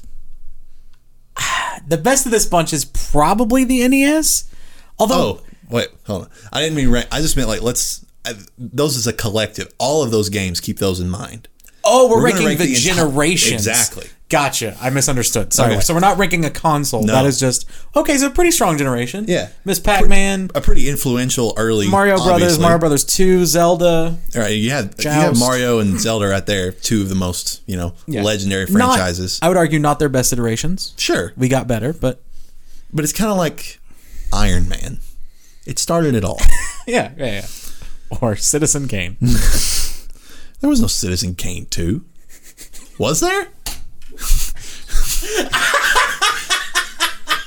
Like, I didn't mean in terms of sequels. I just meant in terms of like defining modern our ways of modern. Yeah, but like, I was saying more like, oh, there's Mario 2, Mario 3, I see what Mario you mean. World. But I thought you just meant setting the stone. Like, we'd be at like Citizen Kane like 87 right now. The Cananing. Lord. Fourth generation. Guarantee you've never heard of this console. Okay. The NEC TurboGrafx XCD. I've heard of TurboGrafx X. You're right. I missed. I've heard of a TurboGrafx. That's what it is. Which just because of emulation. Let's see. Launched with Bikuriman Dajikai. My favorite part of this podcast is just getting Jay to read Japanese game names now. I'll do that all for 3 hours. I don't care. We're already at an hour and a half. Fighting Street. The Monster Lair. That was pretty much it for the TurboGrafx. TurboGrafx, not a hot launch. Sega Genesis. Sega. Super Thunderblade. Space Harrier 2. Alex Kidd in the Enchanted Castle. Okay, I've heard of that game. Altered Beast. That's a fighting game. Phantasy Star 2. No, Altered Beast is the... Why have I heard of Altered Beast? I know what Altered Beast is. I have too. I'm not familiar. Is that the one where you're fighting and you can turn into an animal? That might be what Altered Beast is. Into a beast? Could be. Go ahead. Sorry, what was the one after Altered Beast? Phantasy Star 2. People love those Phantasy Star games, man. Tommy Lasorda Baseball. Oh, you can just sit on a bench all day. Thunder Force 2. Then we move on to the Sega CD, which I guess is different. Same generation. Launched in 1992. The Genesis launched in 88. So it's interesting to see how they classify these generations sort of as a longer frame of time. Well, correct me if I'm wrong, but the CD was Sega CD was an extension to the Genesis. I might be wrong there. I'm not sure. There was some. I know that one of those Sega systems. I never had Sega growing up, but had like a bunch of modifiers you can stack on top of each other. And there's that legendary like meme of all the Sega applications like daisy chained on top of each other. It's just like a huge stack. But I could be wrong there. Sorry. Sherlock Holmes Consulting Detective Volume 1. Oh, lit. Let's see. Cobra Command. Chuck Rock. Now, I don't know if that's a name or an action. That was good. Night Trap. Sewer Shark. Wait, is Night Trap the... Oh, hold on. You're just still laughing at Sewer Shark. No, I'm laughing at Chuck Rock. I feel like Night Trap, that might be the game. I'm going to look it up really quick. Okay. There's a game that's like an FMV game where you're trying to stop people in some 80s house, and it's hilarious. Night Trap. That is the exact game I'm thinking of. Yeah. It's an FMV game, and you have to like go to these cameras and stop the killers from killing the family or whatever. I've watched a couple of people I know stream it. It's like really that simple. one It had an Adult HD Swim remaster video. Oh, oh God. Something in the floors. It's something. There's not the bear one. No. There's too many cooks, which it's not. There's like unedited. This house has people in it? Yes, that's what it is. This house has people in it is a weird deep dive that Jay and I did one time. That was one night where we watched all of these videos consecutively. They're sort of like surrealist, esoteric type things on Adult Swim, and which unedited footage of a bear is just that name is so genuinely good. Disturbing. Yeah, like they all kind of are. I mean, Too Many Cooks isn't, but no, Too Many Cooks is great. Mm-hmm. Unedited footage of a bear, disturbing. This house has people in it, disturbing but less overt. Yeah, and like it's more subtly so creepy. If you ever, late at night alone, don't watch them. Yeah, don't, because there's also theories about it that you can do the deep dive on, and we did, and it's kind of creepy, and there are connected videos. It's a whole thing. Yeah. Super Famicom. All right. / Super NES. Here we fucking go. Super Mario World. Oh my God. Absolute. Best game so far that we've heard. 100%. One of the best games ever made. I agree. It was one of the games that like was formative in my love for games, for sure. Yeah, same here. F-Zero, Pilot Wings, Sim City. Wow, what? That's kind of surprising. Gradius 3. Arcade shooter. Super R-Type. That's pretty much Super Tennis, Super Soccer. They just upgraded all these old sports games. And that is the 4th generation. Okay, so we have to discuss now. Is Super Mario World so good that it outshines anything in the NES? I'm going to go yes. Because I agree with you that Super Mario Brothers and and the original Zelda were not those series' brightest moments. Proof of concept. Whereas, and because this is just launches, so like Super Mario 3 is irrelevant to this conversation. Right, exactly. NBA Jam is irrelevant, even though it's Super Nintendo Classic. I think, I'm going 4th gen. I would agree. Also with things like Alex Kidd, I know people were like, Gradius, people really like some of the other SNES games that were mentioned. Also, just a question for you. Give it to me. How do you pronounce that console? Which? Do you say SNES? Do you say SNES? I don't say SNES. Do you say Super NES? Which I did a minute ago, but I was just more talking about Super Famicom. SNES or Super Nintendo. One of those two. I would also do the same. I normally say SNES. People who say SNES bother me. That is weird. 5th gen. The Sega Saturn. Okay. 1994. Dreamcast was later. Virtua Fighter. Oh, hell yeah. Virtua Fighter 4. Great game. A game I very much enjoyed on PS2. Not this game, but I enjoyed that game a lot as a kid. Myst, spelled with a Y. Yeah, that's a PC classic. It's a puzzle game. Tama, T-A-M-A. Mahjong Goku Tenjiki. Disappointingly, I don't think that's related to Goku from Dragon Ball Z. Probably is related to Mahjong, though. Which, hang on. I'm going to go on a brief tangent. Yeah. I'm contemplating making a new Twitter. Okay. Because I've been dead on my old Twitter for a long time. Okay. And going like... In canon or just...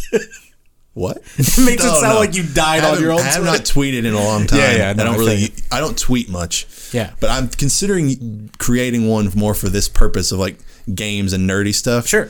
And I might make my bio low class Saiyan warrior. I like it. We're thinking about What's your at gonna be? I have no idea. Okay, well, I'm open to suggestions. If you decide it tonight or in the near future, I will include it in the video. Cool. It'll be right here. I will make that pledge that I'll figure out what it is tonight. All right, cool. So it will be retroactively added. We're playing games after this. As much as we love you, we're getting together to hang out too. Daytona USA, Clockwork Knight, Panzer Dragoon. Oh, the original Panzer Dragoon. Pebble Beach Golf Links. Which was also a PS3 launch game, Panzer Dragoon, I think. I did not know that. I think that's the one where you can fly around as a dragon. But I have golf tees from Pebble Beach, and a golf ball, and a little miniature golf cart. Everybody's golf is $10 right now on the PlayStation Buy Store. it. Is it worth it? Yes. Really? Yes. Okay, I might buy it. Everybody's golf is great. I have a PlayStation Network gift card that my uncle got me for Christmas. Absolutely. That I might use If you're at all into golf, it's just a fun, it is like Mario Golf that isn't Mario for all intents and purposes. All right, you sold me on. A lot of great games on the PlayStation sale right now. Probably, there are tons of online features to Everybody's Golf that to this day I still haven't figured out how to use them, but I would love to. Worldwide Soccer Sega International Victory Goal Edition. I love sometimes video games names. Did I say Clockwork Knight? You did. That one just sounded cool, so I wanted to say it again. The Clockwork, very similar to the name of a Shovel Knight, which is the Clockwork Tower. Yeah. But I forget what that knight's name is. Anyway. PlayStation. Oh, okay. 1994. 95 in the U.S. Same year as me. Yes, you're right. So this was the Japanese launch. And I'll fold in both the Japanese and U.S. launches, which is what I've been doing mostly so far. Yeah. Gokujiao Parodius Da... Wait, is that that's an exclamation point. Hang on. Gokujiao Parodius Da Deluxe Pack. Hell yeah. Mahjong Station Mazen. People really love that Mahjong. Dude, Mahjong's fun. Ridge Racer. Okay. Neketsu Oyako. A4 Evolution. Crime Crackers. Air Combat. That's what they feed people in jail. Battle Arena Toshinden. ESPN Extreme Games. Hell yeah. Kiliak the DNA Imperative. NBA Jam Tournament Edition. Oh, hell yeah. I knew you'd... Now I'm in. Hang on, you're popping for a few of these. Okay. Rayman. Yes. Street Fighter the movie. Right, the game. Exactly. It's Street Fighter the movie, the game. Exactly. Total Eclipse Turbo. Zero Divide. Wipeout. Oh. Not a bad launch, PS1. Now, in 64. This is about to be over the top. 1996. I know SM64 is one of them. And they're not a lot, but yes, along with the only two that I would consider noteworthy are Pilot Wing 64 and Super Mario 64. Which, good lord. Okay, so I'm going to say, is that all for that generation? No, hang on, there's a few more. Sorry. Atari Jaguar. Oh, this is Jaguar. This is Jaguar. Cybermorph.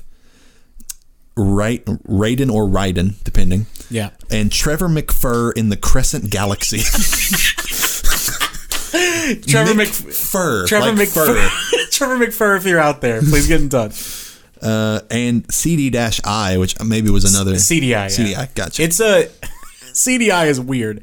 So, CDI, I'm pretty sure, was made by either Philips or Panasonic. One of the major...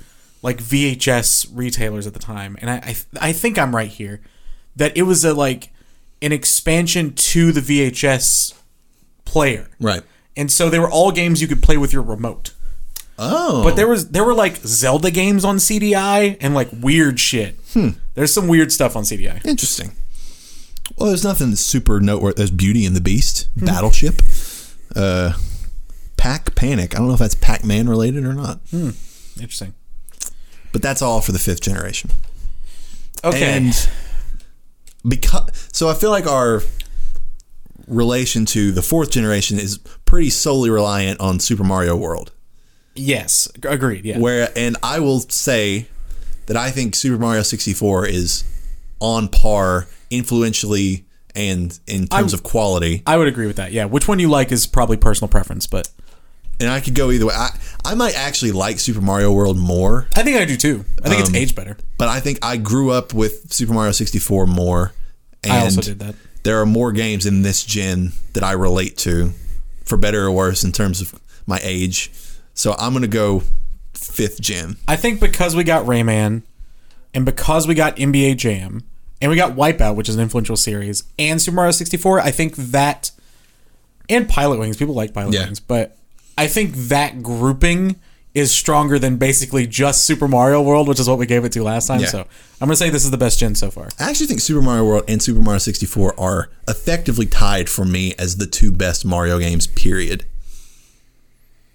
That might be a discussion for another day, but I'm throwing it out there. I think I'd agree with that, but I'd have to play more of them, to be honest. I haven't played some of the new ones. Except for Odyssey. I love Odyssey. So the 6th generation.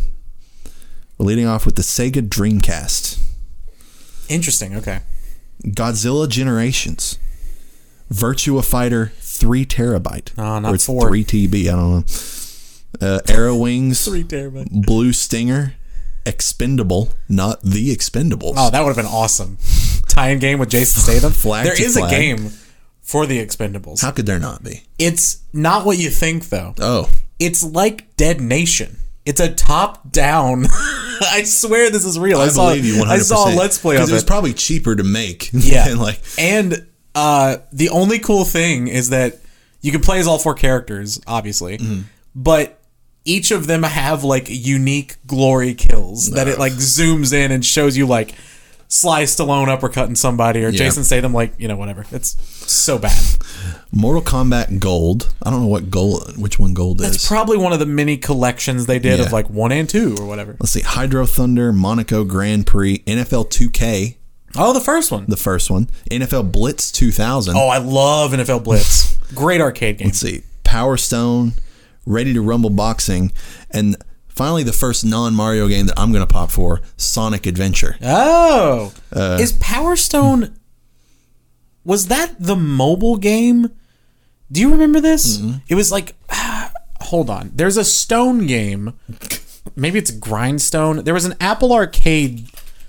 Like one of the first Apple Arcade games that people were really into called something Stone, I think. No, I don't want the actual ad. I feel like this was a thing. Oh, it was Grindstone. Okay. Sorry, I was like, is that a remake of that old Sega game? Anyways, go ahead. Let's see. Soul Calibur. Oh, first one. That's a big one. Trick Style. Let's see. That's pretty much all the big ones for the Dreamcast. Okay. PS2. Oh, hell yeah. A-Train 6. Drum Mania. Oh, hell yeah. Eternal Ring. Not to be confused with the forthcoming Elden Ring. That's true. Kakinoki Shogi 4. Kessen. Ridge Racer 5. I've heard of Kessen. Street Fighter EX3.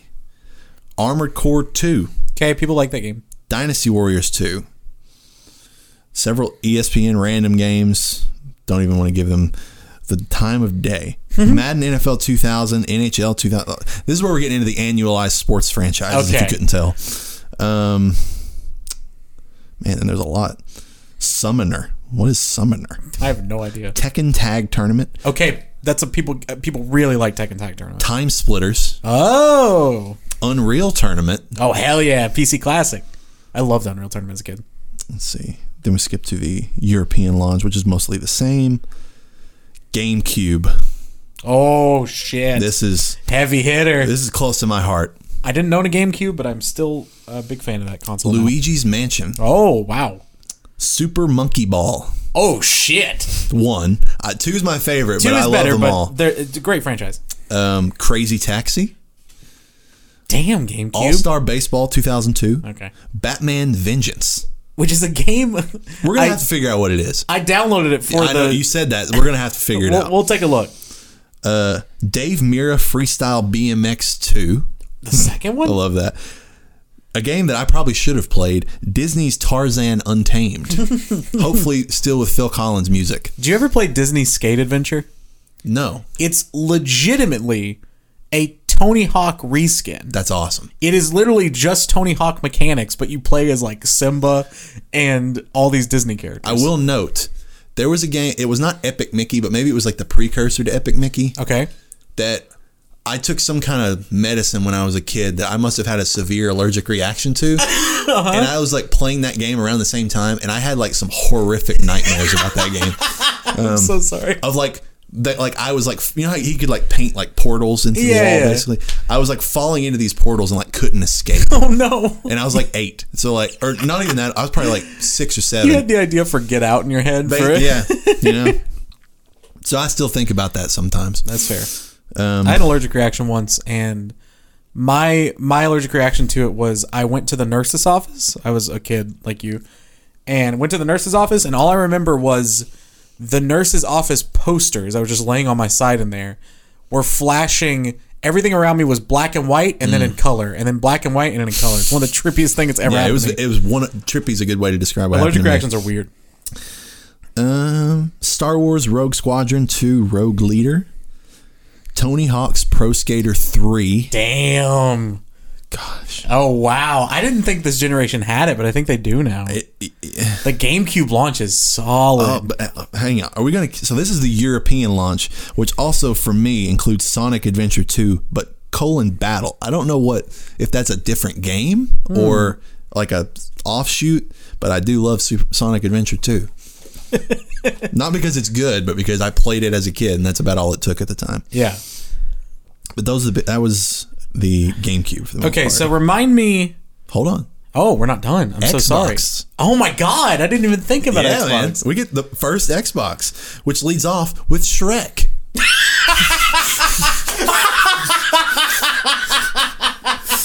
That's the first one listed. Oh, you did that so well.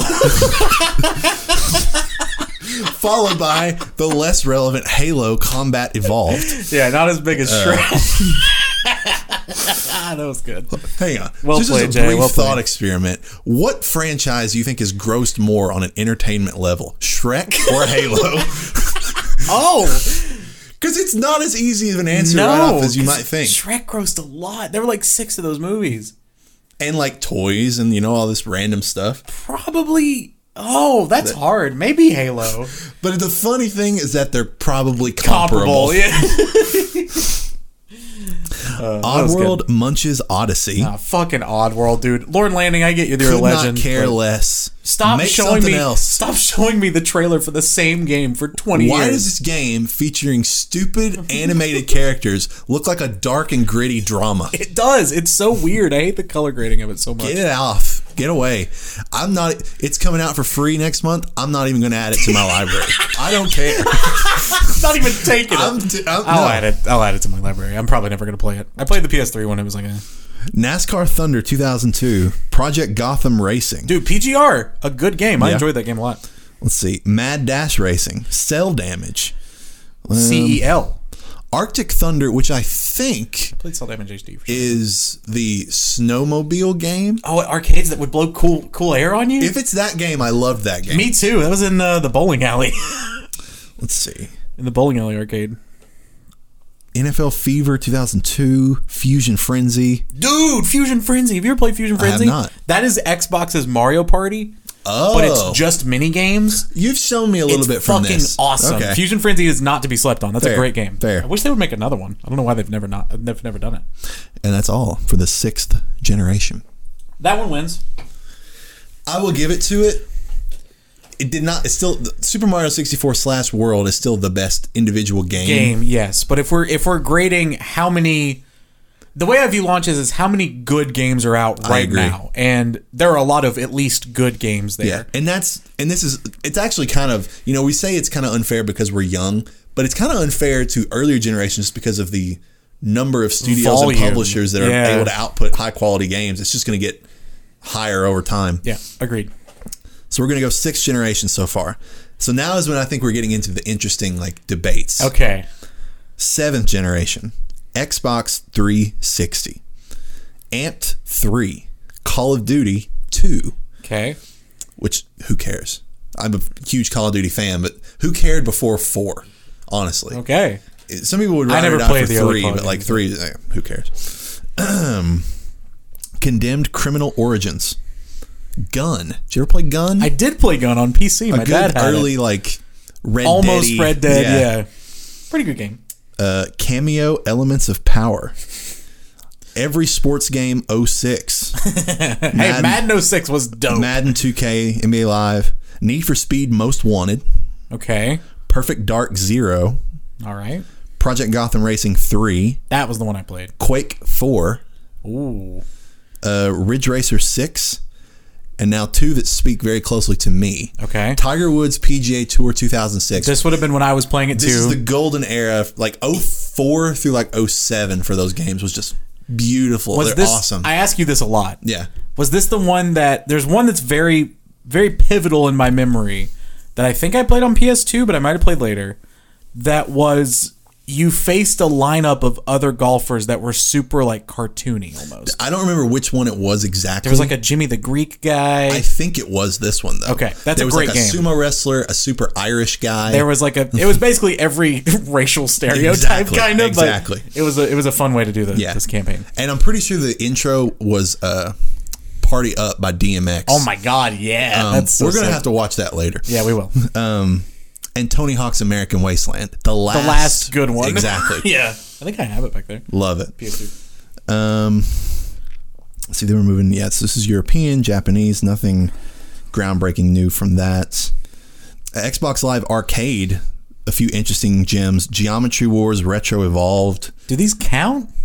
I guess. I mean, it's. Did they launch with the system, or is this the launch of Live Arcade? Fair. You're right. Disregard. I don't know if I count that. PlayStation 3. Genji, Days of the Blade. Mobile Suit Gundam, Target in Sight. These sound like very PlayStation games. They do. Resistance, Fall of Man. Oh, there we go. Okay. Ridge Racer 7. Ridge Racer just keeps cranking it out. The one launch game. Blazing Angels, Squadrons of World War II. That was a dogfighting game. Call of Duty 3, which is the first one that was even borderline relevant. Okay. Genji, Days of the... Oh, yeah, we said that one. NFL 07. It's like there are 2 Genji games? Marvel Ultimate Alliance. Oh, okay. A notable game. Let's see. Tiger Woods 07. Tony Hawk Project 8. I'm going to give that... Well, Project 8 wasn't bad. Yeah, it was okay. But it was the first step really down before Pro Skater 5 just destroyed it. There was one in between, wasn't there? Wasn't there like Tony Hawk's Prove It? Was that a thing? I don't know. There was a game. I don't know if that was the name of the game. Prove It. There was a game that had, similar to like the Wii Fit board, a skateboard attachment that you... I swear this is a thing. I'm going to look it up. You're probably right. Go ahead. Untold Legends Dark Kingdom. Def Jam Icon. Motorstorm. Remember Motorstorm? Sorry, it was Tony Hawk's Proving Ground. Oh, I remember this. Yeah.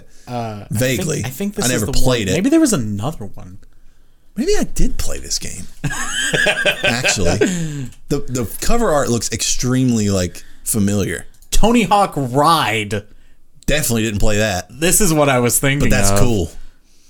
It's actually kind of... Oh, what? It's just the board. Yeah. I will edit this into the video, just what we're looking at. As a Guitar Hero diehard, I have a thing for like peripherals. Yeah, me too. I wish they'd come back. And that's kind of cool. All right, go ahead. Sorry. What was the one you named as I was talking? Motorstorm. Remember Motorstorm? Oh, hell yeah. Motorstorm was dope. Since we were just talking earlier about MX versus ATV Off-Road Fury, were in the this car, was one of the more recent iterations of that extreme driving genre. Motorstorm was good. I enjoyed that game. It was a great kind of arcadey a tech demo at the time. Yeah. Probably wouldn't look like it now. I'm sure that game looks like shit. It was very Street brown. Home Court. Remember brown this? and gray. No, I don't. Me neither. I loved NBA Street though. Me too. We both are big NBA Street fans. NBA Bring Street it back. Home Court. Yeah, please bring it back. Jesus. Sonic the Hedgehog. This was like one of the soft reboots. Oh, is this Sonic 06? Is this the Yeah, Sonic? this would be. Oh, this is the bad one. Like the really notoriously awful one. That game's hilarious to watch. And Tom Clancy's Splinter Cell Double Agent. Okay. The Godfather. Dawn's Edition. There was a Godfather. I played a Godfather game on PS2. Might have been the same one. Untold Legends Dark Kingdom. Virtua Fighter 5. We're just missing 4, man. It's a good game. All right, that's all just about for the PS3. And then the Wii. All right. And I already see one, Danner, that I'm excited about. So much you're slurring your words. Avatar The Last Airbender. Well, that's interesting. I didn't realize there was a Avatar The Last Airbender game. I bet you fucking just hit it. Yeah, you know that's exactly what you do. Call of Duty 3 is again. kicking in. We've talked about Call of Duty 3. Dragon Ball Z Budokai Tenkaichi 2. This is your world, not mine. So the Tenkaichi series, which is there was Dragon Ball Z Budokai 1, 2, and 3, and Dragon Ball Z Budokai Tenkaichi 1, 2, and 3. Okay. Budokai regular are the ones that are just Mortal Kombat knockoffs, which I still loved. Okay. Played all of them. Tenkaichi are the ones that are in like a dome. The 3D ones. Yes. Yeah. Which I'm like, please make these new Dragon Ball Z games more like those games. Okay. The new one so seems... Fighter Z is not...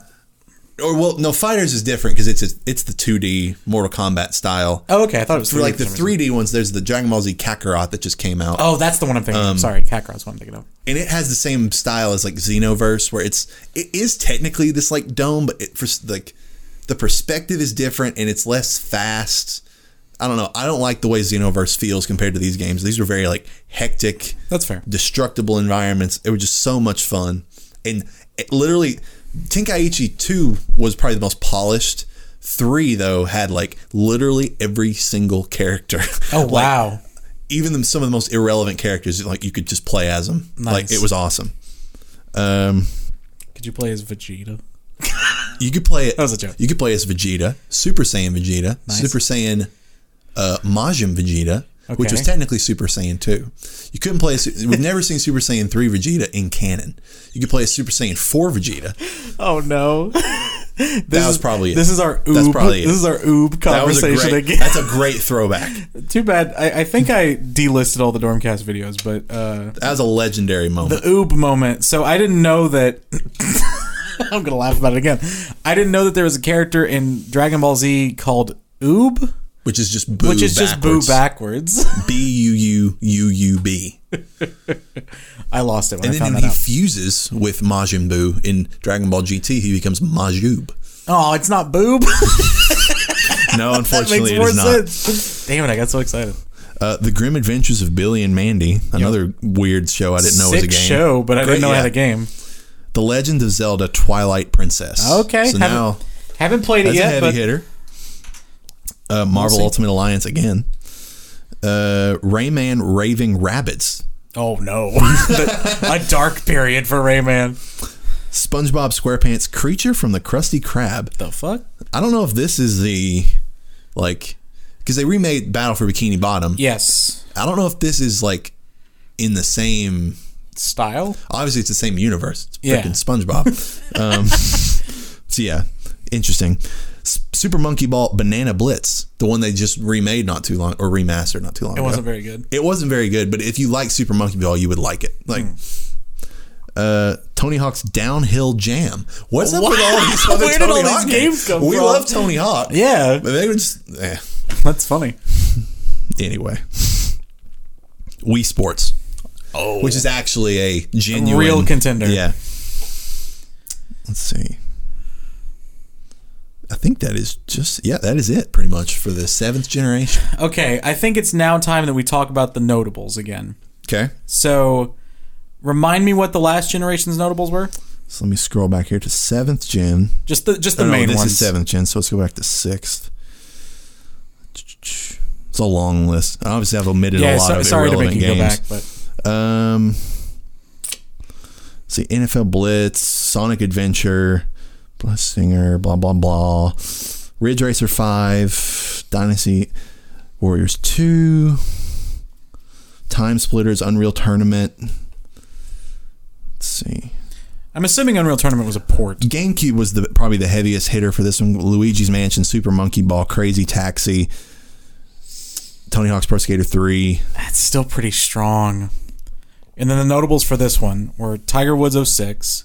Which I'm not gonna, because it's an annualized franchise. I don't know I'm not though. gonna I mean, give it a like ton that of was the credit. golden era, right? Like Madden 06 was one of our favorite Maddens. You're right. But those games would have come out even without a new console. So I'm not going to give it like a ton of credit. Solid point. But American Wasteland, you know, I think my heart is keeping me with the sixth generation. That GameCube launch was awesome. Yeah, I don't think Twilight Princess and Wii Sports are enough to. I know the PS3 launch is like kind of notoriously bad. Yeah. I think I'm with you. I think 6th gen still has it for me. Right. I think I'd put 5th gen above this gen as well. Fair. Just because of Super Mario 64. So let me scroll all the So way now back we're to down. the generations where, at least for me, I remember paying attention to what launch games were, and this was by the time I was listening to like Greg on Beyond and like reading IGN and stuff. So and this one I'm reading going all to be. these, like, I recognize all of them. I was going to say I'm going to be much more familiar with all these titles too. Xbox One, Assassin's Creed 4 Black Flag, Great game. One of the best Assassin's Creed I agree. ever made. I love that game. For sure. I was talking about that game yesterday. Battlefield 4, one of the most broken games of all time. Never played it. I think I owned it and never played it. Call of Duty Ghosts, the worst Call of Duty. God, that game's so bad. I bought that game at launch. Dead Rising 3, Okay. Forza 5, Murdered Soul Suspect. Remember that game? I didn't know that was a launch game. Me neither, but I Yeah, also it's never played it and don't really care. Need for Speed Rivals, Plants vs. Zombies Garden Warfare. Dude, are we about to get Rise, Son of Rome? That's the next one. That's the next one. That's the notorious Xbox One Great launch game tech for demo. me. Yeah, it looked cool. Apparently, it wasn't very good. Thief, which was bad, but I kind of still liked it. Yeah, because that game notoriously went on sale for like $1. Yeah. Titanfall. Okay, That's a good real one. contender. This one's semi-counts. Tomb Raider Definitive Edition. So the remaster. I just played this for the first time a couple of weeks ago. The originals, I mean, it's a great game. It's really fun. I enjoyed it. But I'm not going to give it credit because it's just a remaster. Yeah, it's a port. Watch Dogs, which we read this list earlier. I don't know why Watch Dogs is on this list. Watch Dogs came out the following May. Yeah, I don't understand that either. I don't get that. Kind of strange. Not a great game anyway, so we're not going to give it a ton of credit. Yeah, no. Watch Dogs 2 much better. Much better. Let's see. Aiden US Pierce, launch, one of the worst protagonists Definitely. in any game ever. definitely. And then Marcus was a really cool protagonist. So See, nothing really added on the different continental launches. PlayStation 4. Again, a lot of the same games here. Another remaster that did come out though, Injustice: Gods Among Us. that was a remaster. Ultimate Edition. Ultimate Edition. Like, okay, really fun game. good game. Yeah, I like Injustice. A game that we played a lot more than most people. Killzone Shadowfall. Yeah, man. Oh, Underrated. man. Really underrated. We, I guess we could tell the story, or Go for it. Like just story about this game. So our good buddy Andrew, he and I lived together in college in the dorms, and we both got PS4s around launch. I can't remember exactly when we got them, but much easier to get than the PS5. Yeah. And Jay also got a PS4. And we had played a lot of Last of Us multiplayer with Jay. We played Call of Duty with Jay. This was around the time that like we were really playing games a lot with Jay, and because Jay's a year or 2 years below us technically. Yeah, technically. Even though I'm technically just a year younger than you. us, yeah. So we were like playing games together, and when the PS4 launched, we were like, all right, we got to find a shooter. And Call of Duty Ghosts was so bad. It was. So we were like, all right, let's give this Killzone game a shot. And it was so legitimately fun. It was really fun. The multiplayer was awesome. There were great spots on the maps. Like if you knew the spot, you could just rank up kills. Our favorite being Penthouse. Yes. The map Penthouse. Somebody's nerding out about this, I'm sure, somewhere. Where the spawn point, it was kind of similar to Overwatch, where Overwatch has like the spawn point with the the protected areas, and then you go through like a wall, and then you're out and can be killed. The spawn point on Penthouse, for some reason, was above where the capture the flag was on one side. So when people would go to capture, you could drop out of this little hole and just like drop kill. They had a specific animation. Yeah, it was like the Demon Souls, like the Dark Souls drop kill. And you could just, or like the plunging attack, and you could just drop kill people, and we would just again. drop kill die. It was so awesome. fun. It was such a good time. And So we were probably going to be higher on that game than most people without were. it. I'd give that game like at least an 8. Yeah, that game was awesome. It was really fun. And supplanted Call of Duty for that year. Which Sony never thought anyone would be saying the sentence Killzone supplanted Call of Duty, but Knack. RIP Japan Studio, no more Knack. Lego Marvel Superheroes. NBA 2K14, which I know you love. The best 2K. I spent hundreds of hours in that game because that was my after class game in college. And Warframe, a game that I know persists to this day, even though I've never played it. People like it. It's free to play, I believe. Yeah, it's always been free to play, I think. Similar to Destiny, kind of, and it's just sort of MMO shooteriness, but never got into it, but I know people love it. Now, Tanner, I'm going to ask you a question here. Okay. Because it's listed on here, but I don't know if we should count it. Okay. The Switch. Oh, it's this generation. It's the PS4, Xbox One generation. It launched in 2017. So the Wii U is like absent from this list. Weird. So it's kind of like, well, when did the Wii U launch? Wii U was 2014. I want to say it was after the PS4. It was either 2014 or 2012. It was either a year before or a year after. The Wii U launched in 2012. Okay, so it's definitely this generation. It's I would count Wii U, Xbox One, PS4 since they're a year apart. okay. And then Switch, Xbox Series X, PS5. Because The Switch is so weird. yeah, the Switch is kind of an outlier, but I would consider it. I think looking back, especially if we get a Switch Pro, we'll consider it more this generation than the last generation. I don't know, it's hard. It is hard. But considering it is closer year-wise to PS5 and Xbox Series X than it is the launch of those of PS4, and also because Wii U is way closer to those two, I'm gonna count it that way. Fair. I So agree. If you take umbrage with me, that's fine. I agree. That being said, there was not a lot on the Wii U at launch. Zombie U You're is right. a game I You're remember. right. Yeah. Oh, hold on. Adventureland? No, what was the name of the... There was some, like, theme park launch game that was like your Mii's go to a theme park and play little mini games. Nintendo Land. Nintendo Land, that's Yeah, it. yeah. That was the other one I remember. Okay. Along with, let's see, Black Ops 2 was a launch game, but I knew who there was in a the Call of Duty world- game. Who in the world is playing? That was a great game. That was a really good Call It of Duty. was. That was a really fun Who one. is playing that game on the Wii U? Yeah. Assassin's Creed Black Flag was on there too. Was on Wii U at some point. I don't know if it was a launch game, but it was on launched there. with Assassin's Creed 3. Oh, which interesting. Was an interesting time for Assassin's Creed. It was a good game. But I know Black Flag came out on Wii U. Yeah, Zombie U, Arkham City Remastered, or their version of Arkham City. Arkham City U. It's technically called Armored Edition. Really, the standout one here would be New Super Mario Brothers U, if you care about New Super Mario Brothers U, which I don't really. I think they could be fun games. Yeah, they're Mario. Of course, they're going to be good, but like in They'd be terms fun of to that play with franchise, not Yeah. one of the standouts. Although I think that better fits this generation than Switch does. I agree. Okay. I think on the surface, the sixth generation, the PS2 generation, is still better. Me too. That being said, I think you and I have more of a soft spot for this generation than most people, probably because of Killzone. I think we both really liked Resogun. There's some. I respected Resogun. I really liked Resogun. Not my kind of game, I but enjoyed obviously it. is supremely well made game. Yeah, but if your headliners for a launch are Resogun and Killzone Shadowfall and like Black Flag, which is a great game. Yeah, it's probably not going to win. So I'm gonna.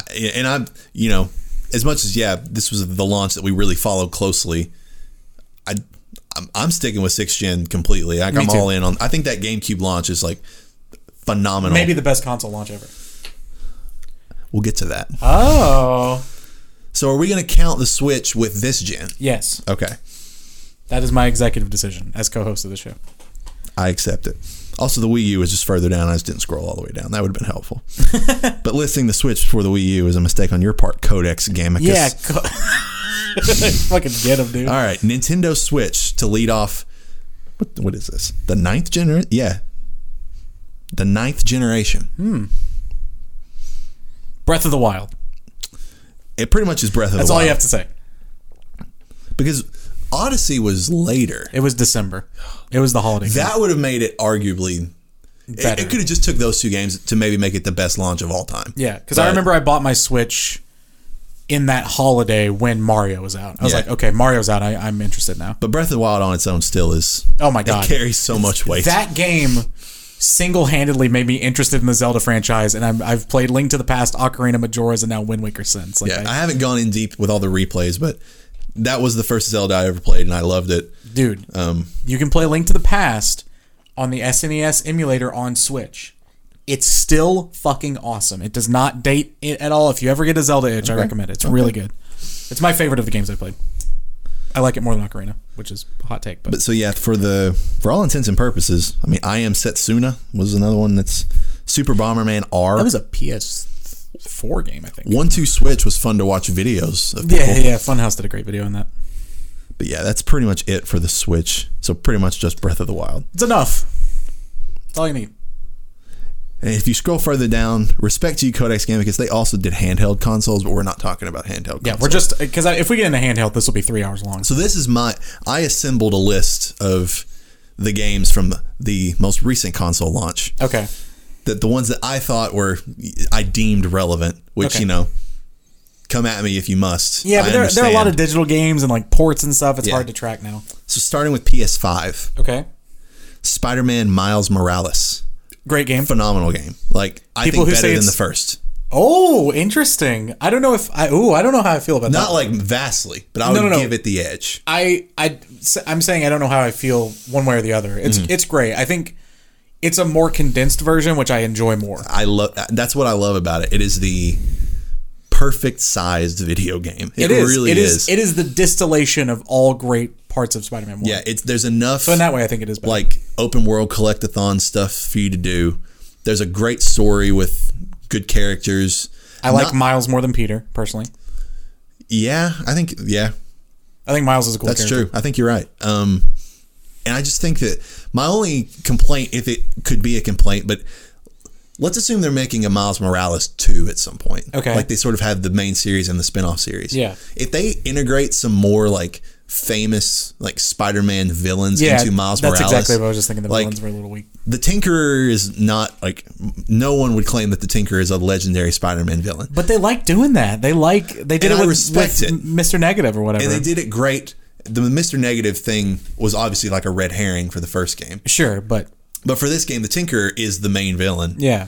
And I really like their version of it. Absolutely. think Better than she's any other awesome. version of the character I've seen. Yeah. And sure, you get the Rhino, but Rhino's always been stupid. Rhino's always just a sub-villain, though. yeah, He's just never the main villain. Exactly. He's the Bane of the Spider-Man Yeah. universe. So they did it. He's not the actual Bane of the Spider-Man universe. He is the Bane, the character of... Bane's cooler than Rhino. Agreed, but like Bane he's broke the bat. That's true. Shout out to Batman Nightfall. So I agree with you. And if they can build up to a really cool like Miles Morales versus, I don't know, like Electro or Yeah. a version of Green Goblin or something. Be Or awesome. Carnage. Because they could do Venom in the one and Carnage in the other. Give me a good iteration of Venom and Carnage somewhere because the movies sure aren't doing it. Okay. Demon Souls. Yeah. Which we just did a deep dive on. Great. Sackboy. Hell yeah. I know. That's a fun game. Sackboy's Big Adventure. That's the full title, correct? Yes. A good game. It's not something to go out and buy a console for, but it definitely thickens the launch in a way. Definitely. It rounds it out. Having not played it but seen a lot from it, I respect that they're like, okay, let's just kind of steal 3D World. Mario. Yeah. It's good, man. It's fun. We should play a couple levels just so you can get a feel of it. Astro's Playroom, which I did include on this because It's it is good. a game that is good. It's awesome. The fact that it's free I is haven't dope. played the whole thing. I've played like a good amount of it, but it's a really quality third-person platformer. Like, yeah, and it showcases the controller really well. It's a really cool nostalgia dive Exactly. that's not overt, but it's a nice appreciation of what all PlayStation's become, and a great platinum. Really fun trophy hunt. and Godfall. Don't know anything about that game. Other than I'm never going to play it. Yeah, I think it was a free game on Plus or something. I want to say Maybe. I don't know. maybe not. I still didn't add it.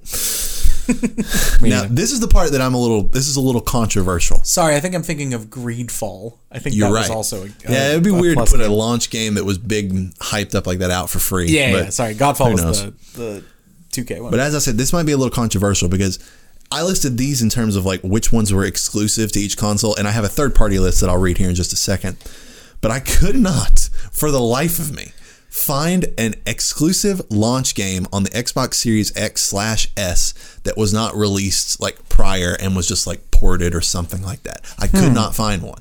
Like Gears Tactics came out like 5 or 6 months prior on the Xbox One, so I didn't count that as a launch game. Yeah. So, Right, well, that makes sense, right? Because Halo was supposed to be that, and then it Yeah. got delayed. So and I think that it speaks a lot to Microsoft's strategy for marketing their games and their hardware. yeah, That it is a value proposition less for people who are like hardcore and more.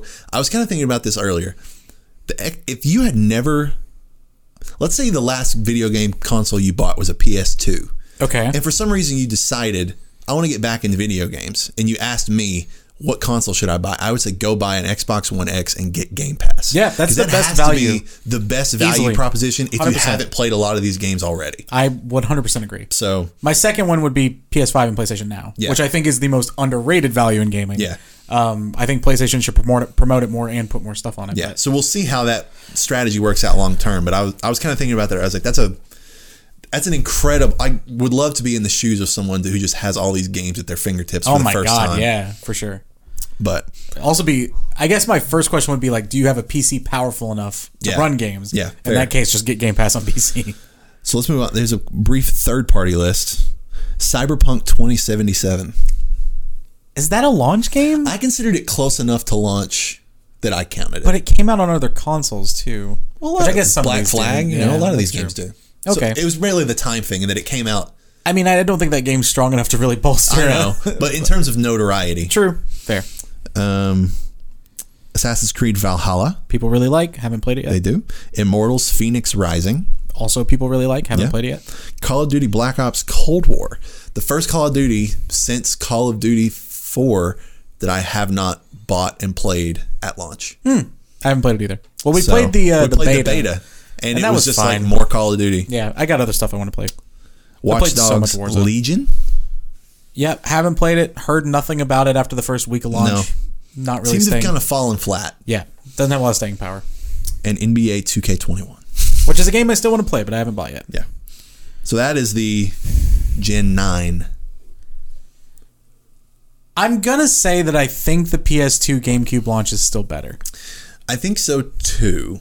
Probably. I think if I'm going off my same standard as earlier, as how many at least good games are there, I think there are more at least good games on that launch than there are this launch. But I think the average game is probably better than the average game of that launch, if that makes sense. Yeah. Like if you're just going to go to a store and buy one game, I think you're going to get a better experience with this launch than that one. But the highs of that list were a little bit better, and there were probably more decent games because there really aren't that many launch games for the PS5 and I guess Xbox, but not really. And like I love Miles Morales, I love Demon's Souls. Oh, but I forgot about Switch. I forgot Breath of the Wild is in this too. Yeah. Oh shit. I would say that there's like the triumvirate of good word. Like elite games that came out at this gen launch. And again, counting Switch could be here or there. Yeah. But if you count Breath of the Wild, Miles Morales, and Demon's Souls are three pretty incredible games. Yeah. But I mean, also so are Luigi's Mansion, Super Monkey Ball, and Tony Hawk 3. Yeah. And I think, I think I think Breath of the Wild is the best game of any of the games we just mentioned. I don't. What's Tony Hawk 3?